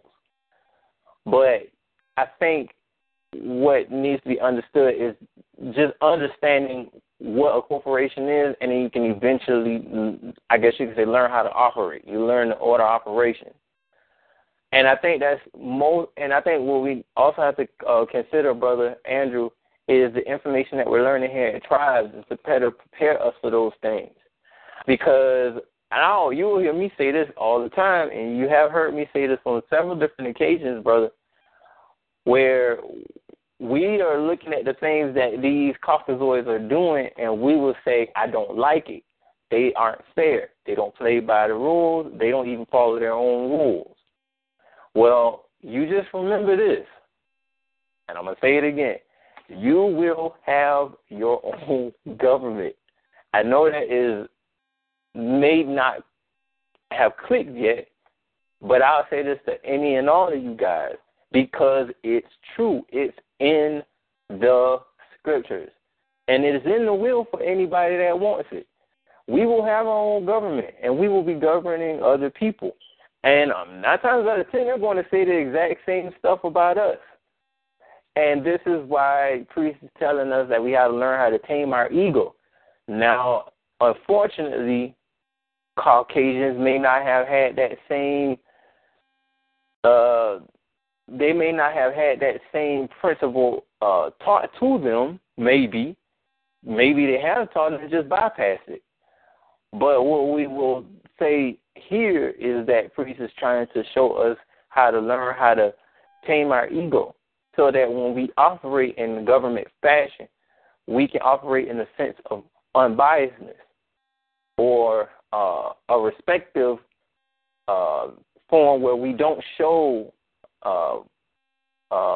bias to anyone, and you treat everyone with the same, courtesy and respect. But you give everybody and every man his due. So that's just my own personal perspective on it. Everybody else may not see it. Most people may want to choke the hell out of their employers. I don't know, but I guess I just ask everybody else. What are y'all thoughts on what that brother just said? I got something. Go ahead, brother. This is Emmanuel. Welcome to the slave trade, man. You foolish man. And I'll say that because at the end of the day, we have a responsibility to be creators and to create for ourselves. If you want to sit back and put that responsibility on somebody else, that's your problem. There's equal opportunity out here for everyone to create a business, to get in other joint ventures that will give financial freedom, time freedom, all types of freedom. If you choose to go to a job that's going to disrespect you, put a amount on your energy, like, because your energy, and you're going to let someone tell you what your energy is worth, and it's only a little bit above minimum wage or minimum wage, that's your lack of appreciation for yourself. That's you. You know, there's people who go out there and say, I would never get under $1,000 an hour. And guess what? There's people out there who can make $1,000 an hour. There's people who would not get paid under $100 an hour. That's a choice thing. It's kind of like being in a relationship and you let a woman step all over you or a man step all over you. You chose to let that person step all over you. Can you be mad because they're stepping all over you? So, you know, if you want to be in this modern-day slavery, that's something that we all choose. But believe me, there are a lot of options out there, and you should consider them if you're in a situation like that. Because you can go to some employers, and they'll treat you very well and make you feel so comfortable you won't want to leave for 20 years. But at the end of the day, what is your worth? We all should ask this. This is a great question. What's your purpose? Why are you living right now? Like, what does success mean to you? What does it look to you? You know, when you look at these things, man, live with purpose, and you will find yourself not in these jobs. You know what I'm saying? Getting whipped. That's my thought. You have some powerful questions. Andrew, you have some powerful questions. Pardon me, I'm just chomping on some chips, right? I mean, hold on. Yeah. You have some powerful questions because at the end of the day, you know, you ask what's your success dependent upon? You know, what's your value? That's a real question because at the end of the day, that's why I said, you know what? I don't work there. And then I correct myself and said, yeah, I go what I feel like because at the end of the day, I realized that, hold on a sec, why am I killing myself? To make these people happy? Like, come on now. At the end of the day, they need me more than I need them. And I don't need them. Like, I used to depend upon them to the point that I became dependent upon them. And so I realized that, you know what, the more I started taking on and I didn't do no big, I didn't do nothing in real estate. But the more I started listening to your brothers and sisters speaking upon the spiritual part of the real estate, then I started to think, like, you know what, we as the people have the value. A piece of wood and a 2x4 and a brick and some studs and a beams and some floor and a roof. That ain't got no life in it.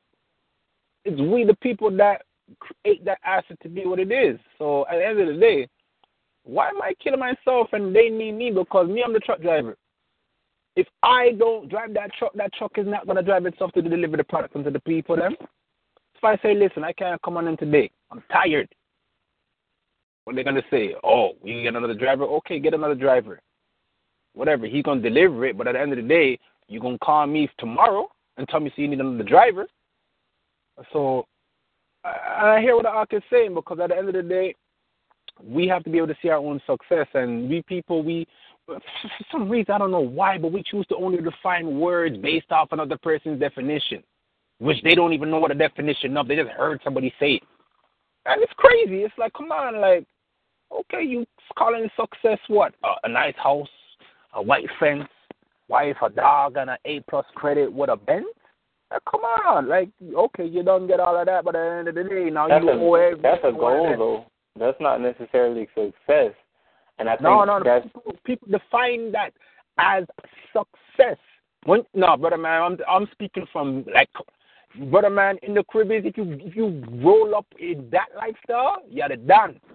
If you roll up with that lifestyle, yeah, man, you're the big man. Everybody look and say, you're a big man, boss man. Everybody look up to you and they want to be you. You see what I'm saying? So, brother man, like, you know, I'm talking from the Caribbean perspective, like, that's success. You know, that's what people live for. Once they get that, then everything is sit back and they made it. You know, my ancestors went through slavery for this. So I have equal rights and I be just like the said white man. And, you know, he have to respect me and all people have to respect me because I get what he has. And people look at it like that. That's their form of success. But at the end of the day, you know, my form of success is me being satisfied with what it is that I'm seeking to accomplish. I guess you could say it's like a goal. You know, I guess you could say it's like a goal. You know, me being satisfied in what I accomplish in a way that that I am carrying forth, bringing forth the true essence of what my name ought to be. And that's not, it sounds selfish, but at the end of the day, my name is passed on to my youth, and their expression of what it is, my intention is for them when I'm past and gone, and the generation to come after me as well. So at the end of the day, that's my form of success. And with that being said, I can't leave the nation with that, because even though my youth is who I am put on this earth to groom, for them to raise on up and be what they're supposed to be according to the Most High, at the end of the day, the saying goes, this is a saying that I made up: family can't take care of the nation, but nation can take care of the family. So, without a shadow of a doubt, we have to be able to see what it is our value, because if we don't, then we're going to have other nations put definitions of worth upon our mental and define our own values, define our own views, defining what is right, defining what is wrong. And if we don't know what to stand up for, if we don't have principles, if we don't have morals, if we don't know our strengths and our own weaknesses, how can we stand up and say what needs to be said when somebody's when we're being pushed against the grain, when somebody's not liking what we're doing? Somebody doesn't like what we're saying. Somebody might not like what they're saying just because they don't like us. But a lot of times we got to know that, okay, if you don't like me, that's cool, but I love me. So that just because you don't like me, I'm not going to sit around and make you disrespect me. Listen, you're going to have to learn to respect me to the very least. I'm not saying I'm going to make you respect me. I'm telling you I'm not going to make you disrespect me. And that's no harm done. You take how you want to take it. This threat, whatever. I ain't threatening you, but it is what it is. And it's just you as an individual knowing to love yourself. Knowing to love yourself and willing to speak it, and now we as a people being of Hebrew, learning to express our minds, to be putting on paper, we need to defend our Yah-given rights that the Most High has placed upon our heart, not only in our mouth but within our heart first and foremost, in a righteous manner. With that, I yield. Yes, sir. Does anyone else have anything that they want to say about this particular topic? It was very, very insightful. Right. It's me again. This is Adiana, but I couldn't No help problem. Just what Brother Andrew was just saying. I really feel you, Brother Andrew. I know exactly what you mean about people defining their success and other people defining a person's success by the things they see, material things. And, and sometimes they may see you may have a big old house, you may have a car, you may have all these things that they may admire. But if you have to work 3 or 4 jobs to hold on to all of that, to me, that's not success. Peace of mind. Since I've been in the nation, my whole idea of what success is shifting. It has shifted, and it's shifting more and more.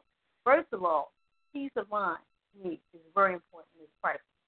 You can't put a price tag on it. I don't want anything or anybody in my space for longer than I would, care to have them if they're trying to take my peace of mind. If I have to do business with them, I have to. For instance, like we were talking about the corporations and the difficult people to work with, or the bosses. Well, this one as an independent contractor, this attorney I've been working with off and on for the last 15 years. He is a complete narcissist, which is the worst kind of a control freak. And the last time before, recently, when he called me to work for him, I said to him, I am never working for that man again. I am not. I can't stand him because he had gotten on my nerves so bad the previous time. I said, so when he called me back, he knew he had to do something to make up for what an idiot he had been before, so he upped the amount of money he can give me an hour. And so I told him, though, I gave him conditions. I said, you will not talk to me any kind of way. Because the last time he talked to me in a way on the phone, and when the phone hung up, And I had a minute. You know, my ego got in there. My ego got in there after that phone call. And I wanted to call him back and just give him a piece of my mind. I had shared this with Sister Imaru about this situation. And my ego got the better of me. And I mean, I know I was going to be a complete fool if he had to pick that phone up. And I know it was our Creator who would not let this man. I called once, no answer. I called again, no answer. And I was getting ready to call the third time, and then I realized, hey, this is the most time protecting you, fool. Just leave it alone. So, so I left it alone. Months went by. He called me back again, and that was my opportunity. I had calmed down, and I said, yeah, I'll do it, but you will never talk to me in that way again. I do not disrespect you. You are not ever to disrespect me. So he can't help who he is and how he is, but at least he behaved himself to that degree because I put my foot down. You know, he's still who he is. He's still how he is. When we went out to dinners and everything while I was up there, you know, being a little devious, whatever they are, you know, every time we turn around, they were trying to get me to eat break dietary law. Bringing out, I asked for salmon or tuna, and I see this raw fish, and I'm on the plate. I'm like, hello? Yes. We got to We end? hear you. No, we hear you, sister. I think somebody might have switched over. Sorry, yeah. And I see this raw tuna on the plate, and I'm like, what is this? I was about to flip out, but I said, no, keep your cool. Just don't eat it. And one of them ate it. And, you know, and then they bring out lobsters and crab. I said, nope, I'm not eating any of that. Nope, don't want it. And they were just all kind of, it's almost like I was under the microscope because I could feel how, you know, all the eyes were on me. Everybody's looking at me like, okay, what's she going to do? So, you know, I'm thinking, why does he test me like this? Because I know he knows more than he wants to let on that he knows about me because I'm the slave. And he's rubbing elbows with the Rothschilds and all these people who are the slave masters. So don't play games with me because I know you know, I know that you know who I am, and you know that I know who I'm learning who I am because you all up in my business, probably even listening to this call, you know. But, you know, it is what it is. So, you know, and then after this last time I'm working with him, I said again, I'm not going to work for him again. And then he'll call back, and I'll say, well, you know, we got a nation to build, we got things to do, you know, put that pride aside, get some money, and do what you got to do. Just leave those right. With that, I hear. I wanted to say something. I'll say two things, and then I'll state my main point. I know how you felt when you were eating at the table with these people, and you were very particular about what it is you eat, because it's kind of like how I am at my job. I told my job, you know, when I let them know about, you know, my conversion, or not even conversion, but just reinstatement, so to speak, because that is basically what we are doing here by going back to that contract. We're reinstating the contract. I told them I do not eat pork. So, you know, they were weirded out when, you know, they kind of saw what I constantly cook, because I got to a point where every time you look, there was always cooking something with pork, and it's out. Just like I tell you what I'll do, I just bring my own food. I try to incorporate raw vegetables in everything that I eat, almost everything that I eat. When I'm at the job, I cook a lot of raw vegetables, or I use raw vegetables only because I'm able to, you know, use the material that they have there. So when they see me, they're like, why you always eat vegetables? You never really eat meat. I said, I do eat meat. I just don't eat it all the time. And I don't even think you have to eat it all the time if you're eating vegetables, because they have just the same type of stuff in it as meat does. That's, you know, when you're, you know, around people like that, and, you know, they find out that you're Hebrew, they're going to always kind of keep you under the microscope just to kind of see whether or not if you are, quote, unquote, following God's laws, something they may not know nothing about, but at the end of the day, you're going to be scrutinized. That comes with the walk. But I'll also say this, going back to what you and Andrew were stating about what is success, and I think you guys have to kind of remember that the political religion has kind of already been set, you know, in this country. when they instituted capitalism. So it's capitalism that kind of sets the tone for what people actually aspire.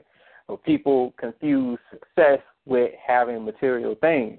That is just promoted through capitalism, which pretty much tells people to buy. Pursuit of happiness is in houses, money, and cars.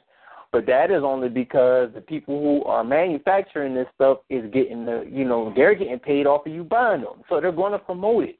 That is why people are so fixated on it. So, success is basically what, you value or whatever Andrew stated it. But just remember what's the driving force behind what's being determined as success here. And it's capitalism. I'll open up the floor once again. I know we're like at 9 o'clock. Oh, actually, we are at 9 o'clock. I just opened up the floor again for any statements anybody has about what Sister Adiana has stated or I stated or just another topic in general. Just state your name for and on the record. Question. Yes, what do you know? I've been noticing a lot of I've been noticing a lot of Negro actors getting with Caucasian females and kind of using them. When I say using them, I mean like using them in a manner like their name alone allows them to. The name of their partner that they get with allows them to be more out in the light, more out in the open, more out in the public, so that they can get some kind of recognition. Because I know at one point in time, Jay Electra, I think his name is Jay Electra or Jay Electron. He was with a Rockefeller. Either Rockefeller or Rothschild, one or the other, right? I think it's a Rothschild. He was with a Rothschild, right? Mm-hmm. And I don't know, call me judgmental, call me what you want to call it, but yo, I thought like, shucks, this dude trying to get with this chick for some moolah. He trying to get on evil because I ain't gonna front. Man, I ain't seen nothing in that girl, straight up. She looked like a crackhead. I'm not even trying to judge her no way from her fashion, but straight up, and I'm now hearing that Jamie Foxx on the news on the radio station they're saying Jamie Foxx impregnated Katie Holmes. I don't even know how Katie Holmes looks like. But one thing that kind of got out to me is the newscaster, whatever her name is, right? Radio station lady, she said, "Oh, I never knew Katie Holmes was Jamie Foxx's type." I was like, "What?" I was like, "How is she gonna say that? How is she gonna say she never knew Katie Holmes is Jamie Foxx's type?" I don't know. I don't know how Katie Holmes looks. I don't even know who Katie Holmes is. I don't know, but to me, it just seems like a lot of these actors they're kind of using they're using Caucasian people because either number one, they see some kind of value that Caucasians do possess. That I guess the ones that some Caucasians don't even realize that they possess whatever value that they do have. I don't know, and I hope my explanation of the scenario is kind of clear. Well, I want to know what you guys think on that. Do you think that some nations, do you think our own people use other nations to make it? Yeah, to make it and in a sense not to be considered as the black guy. That's a good or question. The black people. Can I shed some light on that? If you guys check the fight blogs in the university, I had posted something from the Protocol Zion. Actually, it was a translated version from the Russian version of the book.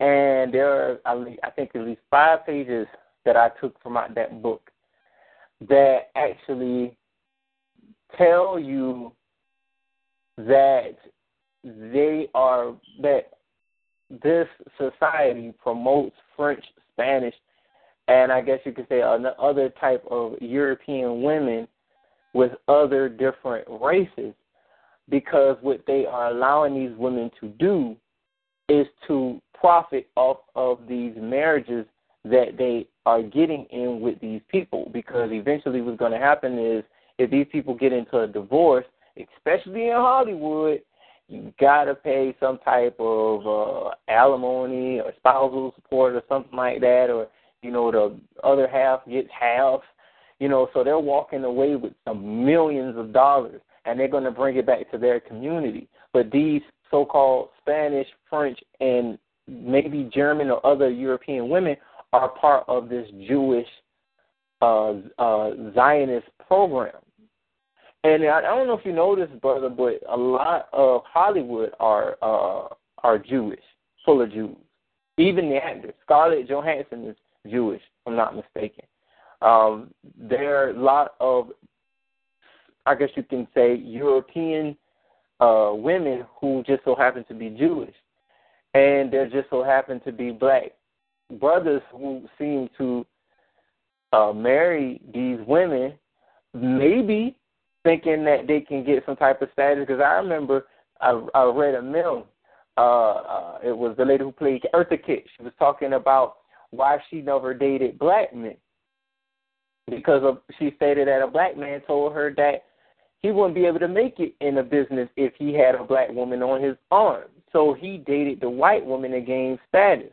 But see, that might just be the game of it all. Whereas in black men think that they're gaining status by being with these Caucasian or European women, who just so happen to be Jewish, by the way, think that they're gaining status, but with these women. But in all retrospect, these women are being used like pawns to formulate marriages. It's almost kind of like amalgamating with someone in order to breed them out. Because eventually what's going to happen is they're going to reap the benefits of that marriage. These women are going to reap the benefits of the marriage, especially if they get a divorce.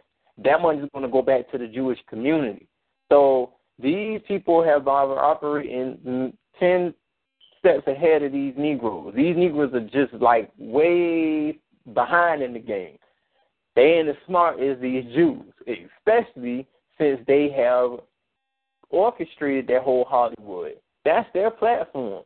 So they know what they're doing by, fostering these relationships, so to speak. Because I don't even know how Jamie Foxx and that, if I assume she's Caucasian. I've seen what she looks like, but I don't know if she's Caucasian.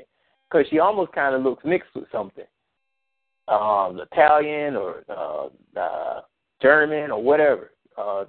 Katie Holmes is her name. She used to be married to Tom Cruise. Who that's is, the girl? That was his ex. Yeah, that was his ex-wife, but she called off their marriage because, actually, he called off the marriage. He divorced her because she did not want to be involved in the Scientology. She didn't even want to kids. Right. Yeah, so I don't know exactly.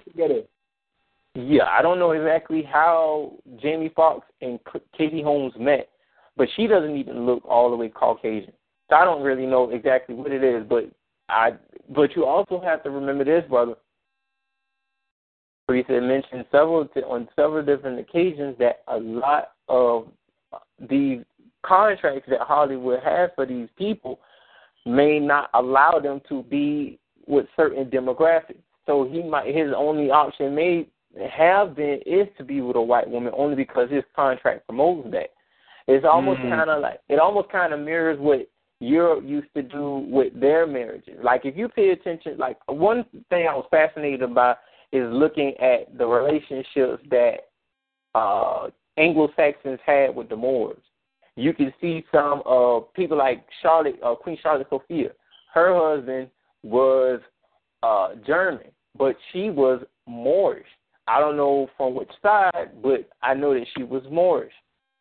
But if you start paying attention and looking back into the Roman Empire and England and all of those other different factions, you'll notice that a lot of marriages were formulated between Germans and everybody else. But these Germans were actually Romans. But, so to speak, they were kind of like, being that they controlled the platform, it's their way of kind of breeding these people out of their estates. Because once they amalgamate, then the child becomes mixed. But then whoever the child takes after, that is who that kingdom is going to go to afterward. So it seems like they would promote a lot of these German men or these German women to be dealing with, I say black men and these so-called Caucasoid women. It looks like they are using these women to marry these men to take their earnings and bring it back to the Jewish community. That's what it looks like. Oh, okay. So whereas in these black people look like they are using these white women, it's the other way around. Hey, Shalom, it's funny how you said that because the same way how I thought about with J. Electra and that Rothschild lady, that's the same way how I thought about it with Kanye West and Kim Kardashian. Yeah, thank you. That lady, right? And I was in the store. I was in Walmart yesterday, and it's funny because I was thinking that, but I never watched none of their TV shows, right? I didn't know they were worthy of watching, but okay. Yeah, the Kardashian shows, but based off, like, I'll get a few glimpses in here and there from, like, the media. Every time I see Kanye looks angrier and angrier. It's like he had a blueprint plan, and he did some calculations, and he's like, what did I get myself into? Oh, like he always looking more angry because he married a Kardashian, right? I'm not saying anything bad about Kardashian, but that's what I see, right? And it's as if the table flipped, like he made it a plan and it didn't go according to the plan, or as you're the way how you're putting it, right? And then in the same article, in the same newspaper magazine, it said on one side of it, it's funny because it reminds me of Oxley talking about in Walmart magazines, like there's so many propaganda, so many conspiracies, right? But one magazine said, "Oh, it's over. Kardashian and Kanye break up." And then the next magazine said, "Kardashian is said to be an Iranian spy." It's like, okay, that's funny, that's different. But the way how you're putting it up, the way I hear you making mention it, as far as in these people, they make it seem like, the artist is the one that's getting the benefit of the doubt, whatever, he's the one that's getting his name blown up. But, I know the Kardashian family, if I was going to look at it and follow the money, I look at it like, okay, I would look at it like Kanye, he's this artist and he's trying to blow up, he's trying to be different, he's not trying to just be a rapper or an entertainer, he's trying to be that entertainer, that rapper, that artist that's different. He didn't stay up in Chicago. He did his thing from Paris, from in the UK. But he needed the funds. He needed the money. He couldn't deal with the record label sucking all his money, being them bloodsuckers. He couldn't deal with every time he made a few hits that the record label would always get the recognition for that. Yeah, sure, everybody knows in the public that it's Kanye West. But at the end of the day, when Kanye ain't Kanye West, Kanye ain't receiving Kanye money. So at the end of the day, he's like, Kanye needs money. Kanye West is the one that's receiving the money, but Kanye West is being subjected to the terms and conditions that is in the contract that is for the record label, right? That is running Kanye West.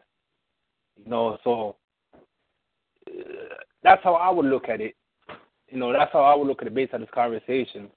And I ain't setting no conspiracy. I'm just speaking of me following the money trail and me speaking on the manners of as far as these entertainers getting in these interracial relationships for benefit. And if it's not even interracial benefit, if it's not even interracial relationships for benefit, people view marriages as, well, regardless if they don't view it as marriage, view it as being used. A lot of people, they still view marriages in essence for like, okay, listen, I'm getting with this guy because you know what? It's female saying, I'm getting with this guy because he got good hair, she got good teeth, she got good feet, blah blah blah, so forth or whatnot. I'm just using poor example, but whatever. She got good money, right? He got good credit, right? Oh, his side of the family is good people. And don't get me wrong, those are righteous things. Yeah, having good people in your family. But a lot of people, they use it in the wrong manner. They use it in the wrong manner, because at the end of the day, if you have some people that get with people only for what assets they have, then that's going to be a bad thing if the assets they have is only their intentions, and then the youth, whatever youth they bring forth, they're not going to care much about those youths, because to those interracial people, they're not going to care about the upbringing or the traumatization that the little Negro girl or the little dark-skinned girl is going to have to go through because she's getting picked on because she has a unique name, different kind of hair. They're not going to really know how to deal with those things on those bases. Sure, they might care, but at the end of the day, they can't solve the problem because they can't relate to what it is that we're going on through because we don't speak the same language. As I said before, it would be easy for me to speak the language on a constructive side because I'm with my people. I can relate with them. They don't even have to say a full sentence, but I understand to the discretion of what they need. With other nations, that's something that we don't have and they don't have. And it's not to degrade them and say that, that they're less than us. It's just a void that they don't have. But I guess that's for us to uplift ourselves, edify ourselves in a manner that we can speak unto them in a way where, you know what, we're speaking using our minds, and we're speaking using our words, and we're saying what we mean and mean what we say, where we can be understood. I ain't mean to be so laborious in my talks. I yield. You don't mind, brother, because at the end of the day, I want you to be able to express how you feel. But I definitely understand what you're saying. While it's still fresh on the table, does anyone have anything else that they want to add to that argument, or what are your thoughts on what the brother was saying? Anybody share any concerns about that?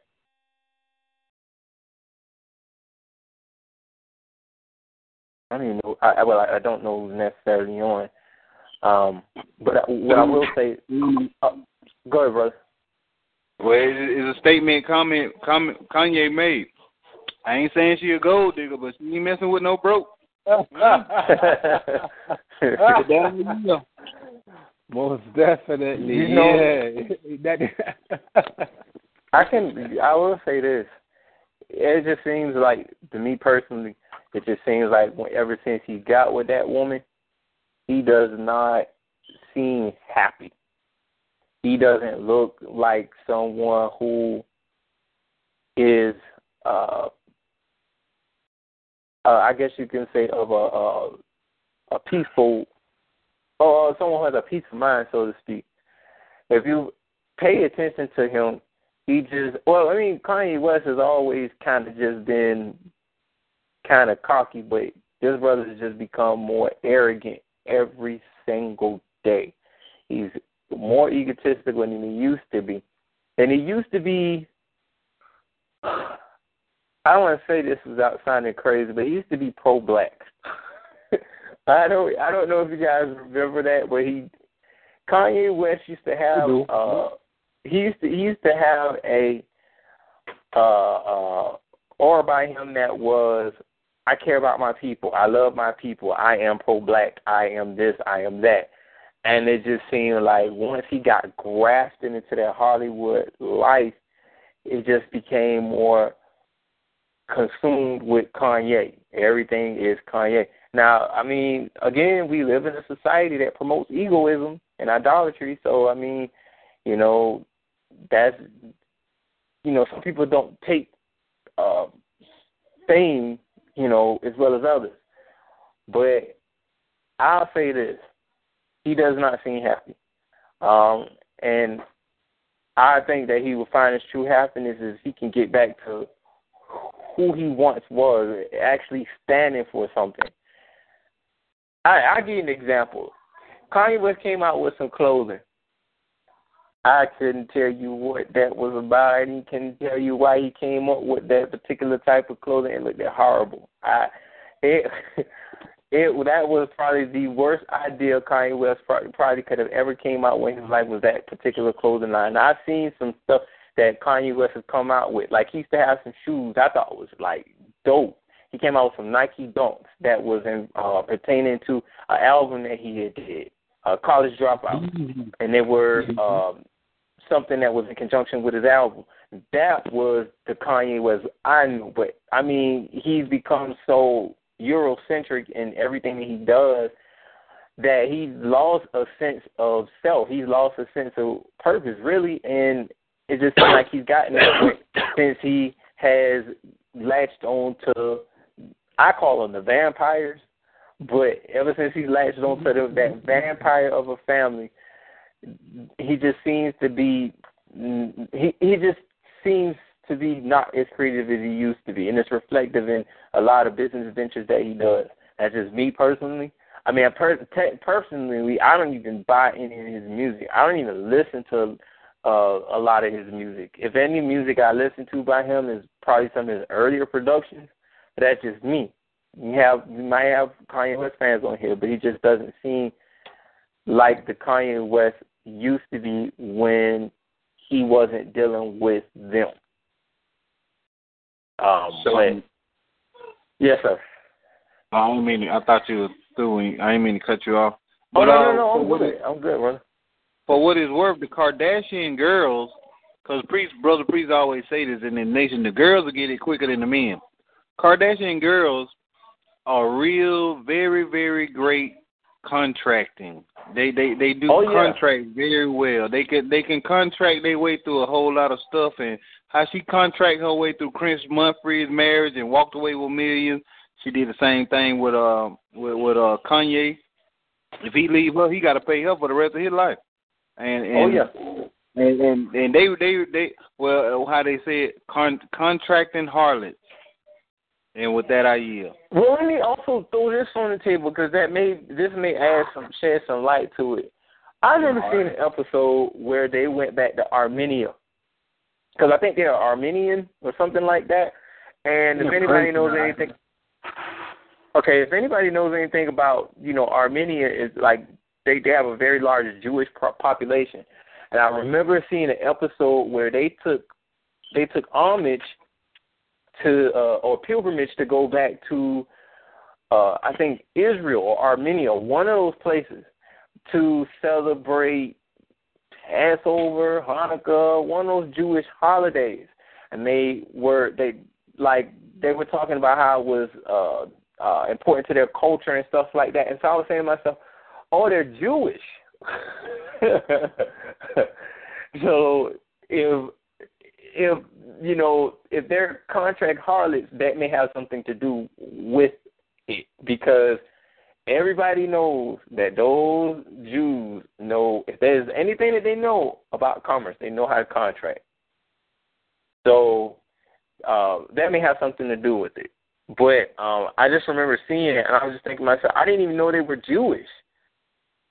I remember they were talking, I saw the episode, and I was just like, oh, wow, so they are Jewish. That makes sense. Well, now it makes sense, because then it didn't make sense, because I was thinking, why are they so trashy? Why would they participate in a lifestyle that promotes idolism or something that would promote immorality. I mean, everything about them just looks trashy to me. But as far as their contract, they've always been on point with that. And they have managed to create some businesses out of what, what's going on with their shows and their lifestyles and all that other different stuff. But that I just wanted to throw that out there. But does anyone else have anything else that they want to add to the discussion? Or any other topics they want to just put on the table? I'm sorry, Megan. Just one real quick, brother, because it does all make sense about everything that you and the other brothers are saying about the Kardashians and the contracts and the with Kanye not being happy. Look at Lamar Odom. It's like none of the men who married Kardashian women have ever been happy. Really, it's like a pattern, and because, like you said, they're in it for contract and business. They're not in it for love or happiness. So the man's not going to be happy who gets with them. And with that idea. I was just also thinking about the fact that their brother Rob is now the father of this woman. I think her name is, I think she's a socialite, Black China. Black China. And she, I guess she's just had his baby. And I was just thinking to myself, I noticed the type of, like, if you ever really pay attention to Kardashians, the only people they seem to really deal with are people in the hip-hop industry or people who are in the sports industry. Or I just say anybody that's in the entertainment industry, and I mean, of course, birds of a feather. Birds of a feather. I mean, I guess that word goes along, or that phrase goes a long way. But I was just sitting here thinking that they only go after a particular breed of blacks. I've never seen them with a a black that was just like a low class actor or somebody who was just like a D-list singer or D-list, actor or bench athlete or something of that nature. They will always go with someone who is, I guess you can say, high profile. Not to say that Tigger or that guy, Young Tiger, whatever his name is, high profile, but he's a rapper. Then you got Lamar Odom. And then you had Chris Humphries or whatever his name is. Reggie Bush.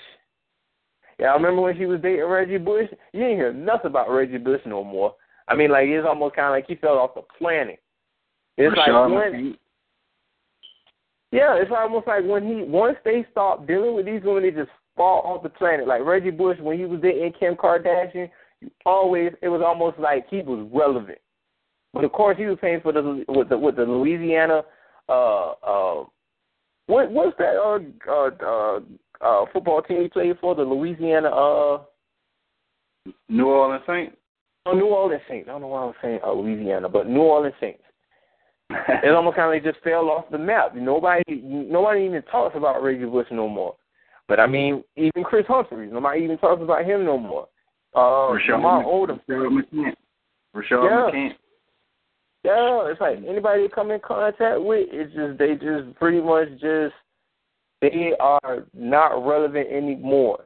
People, they was even concerned with their money lifestyles and stuff, but now that's not even popping no more. So, I mean, I don't know. I guess you could say these women or I guess you say these Jews, they're very high profile and they go after a specific type of people. But once they've gotten what they can get, you don't even hear about the other collective no more. You don't hear about them anymore. And the only reason why you hear about Lamar Odom is because, they're still going through that whole divorce and drug thing and all that stuff. But after a while, he wouldn't even be a household name anymore. He isn't now. But, yeah, I yield. Shalom, I want to ask you, You know, the longer that him and Chloe stay together, the more money she get. That's why they ain't got no legal divorce yet. That's in her contract with him? Yes, sir.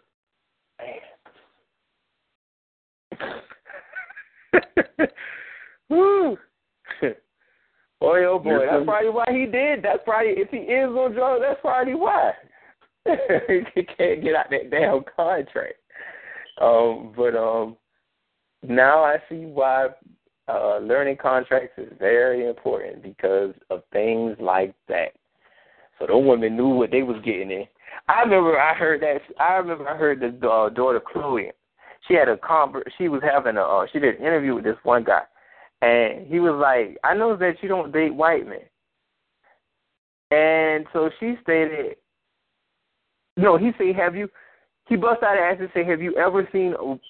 And forgive me when I say this, have you ever seen a white penis?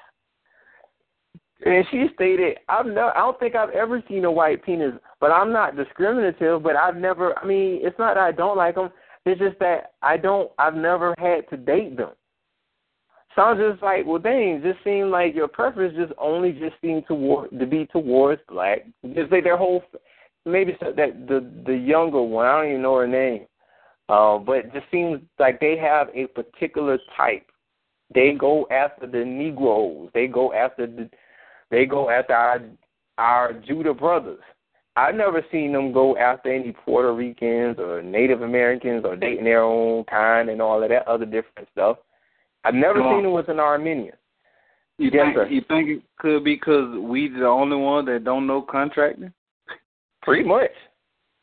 That may be just why. And with the money. I mean, with the money. Yeah. That could just be it. And that just goes back to what Andrew was talking about earlier. You know, where a lot of these brothers are, he was saying why these brothers are with these white women. Well, see, they think in their mind that gives them status. But in these Jews' mind, it's like, okay, you might get status, but we get money. Because once we divorce you, our women are bringing that money back to our communities. And they're going to go and they're going to get with one of our own. They're going to go get with one of their own kind. They're going to spend your money. So, our people, but I noticed that a lot of these so-called A-list actors or B-list actors are starting to divorce these women, too. Tay Diggs, he was married to this Caucasian woman for, I think, I can't remember how long he was married to this woman. They got divorced maybe a couple of years ago. And I was just like, oh, okay. Now it's starting to, now you're starting to see this becoming kind of like a pattern. You'll start to see it probably more and more as our people are starting to wake up and they're starting to see. Because these celebrities ain't really sleep either. They just can't really do anything about their situation. What can they do? They don't own their contracts. They can only execute them. So, I don't know. But I'll take any more thoughts on what you guys' thoughts on this are, if anybody has any.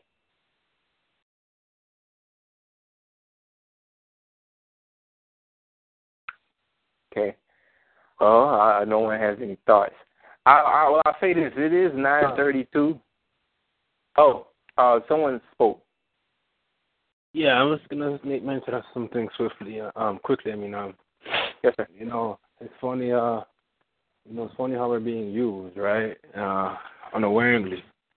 We going around and we trying to get with these. We trying to use these people for their fame and whatever it can be that they can help bring us, right? Their fame, their honor, their name, and when you check out in the scriptures, that's the exact same reason why the Most High put the Israelites in captivity every time. Every single time he put them in captivity, he's like, I gave you your own law. I gave you your own customs. I gave you your own dietary laws. I gave you your own traditions. I gave you all these things. I gave you your own government. You still being kept. You still were being bamboozled with the oohs and the ahs of the other nations. But what you don't offer unto other gods, right? Don't burn your children on into the fire like the Moabites and these other nations, and we still were not content, right? So at the end of the day, we as a people, we continue on going on and trying to get the fame of the other nations and not really understanding what is the whole purpose. Because when it's all said and done, you have the individual has everything underneath the sun that they ever wanted. Then what? You have all the money in the world. You're the richest character in the world. Then what? What's your next move? So at the end of the day, all that money don't mean nothing if you don't have a next move. So that are you. Yes, sir. Yes, sir. Anyone else? Okay. I reiterated the time now is 9:35. I don't want to hold us here as long because I know that most of us have things that we have to attend to. What I'll do is we can adjourn for this evening. I stated last week before we left last week to make sure that we're looking for homes because we're pretty much at we're almost at the stage where we'll be executing for homes pretty soon.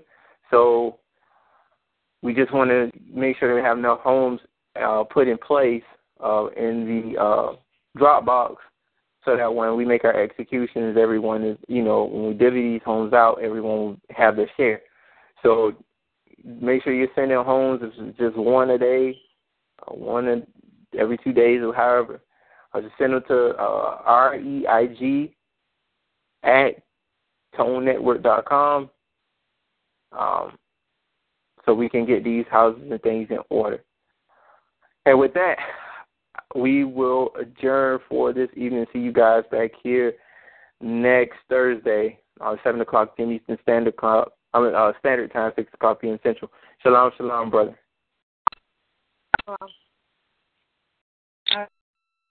Shalom.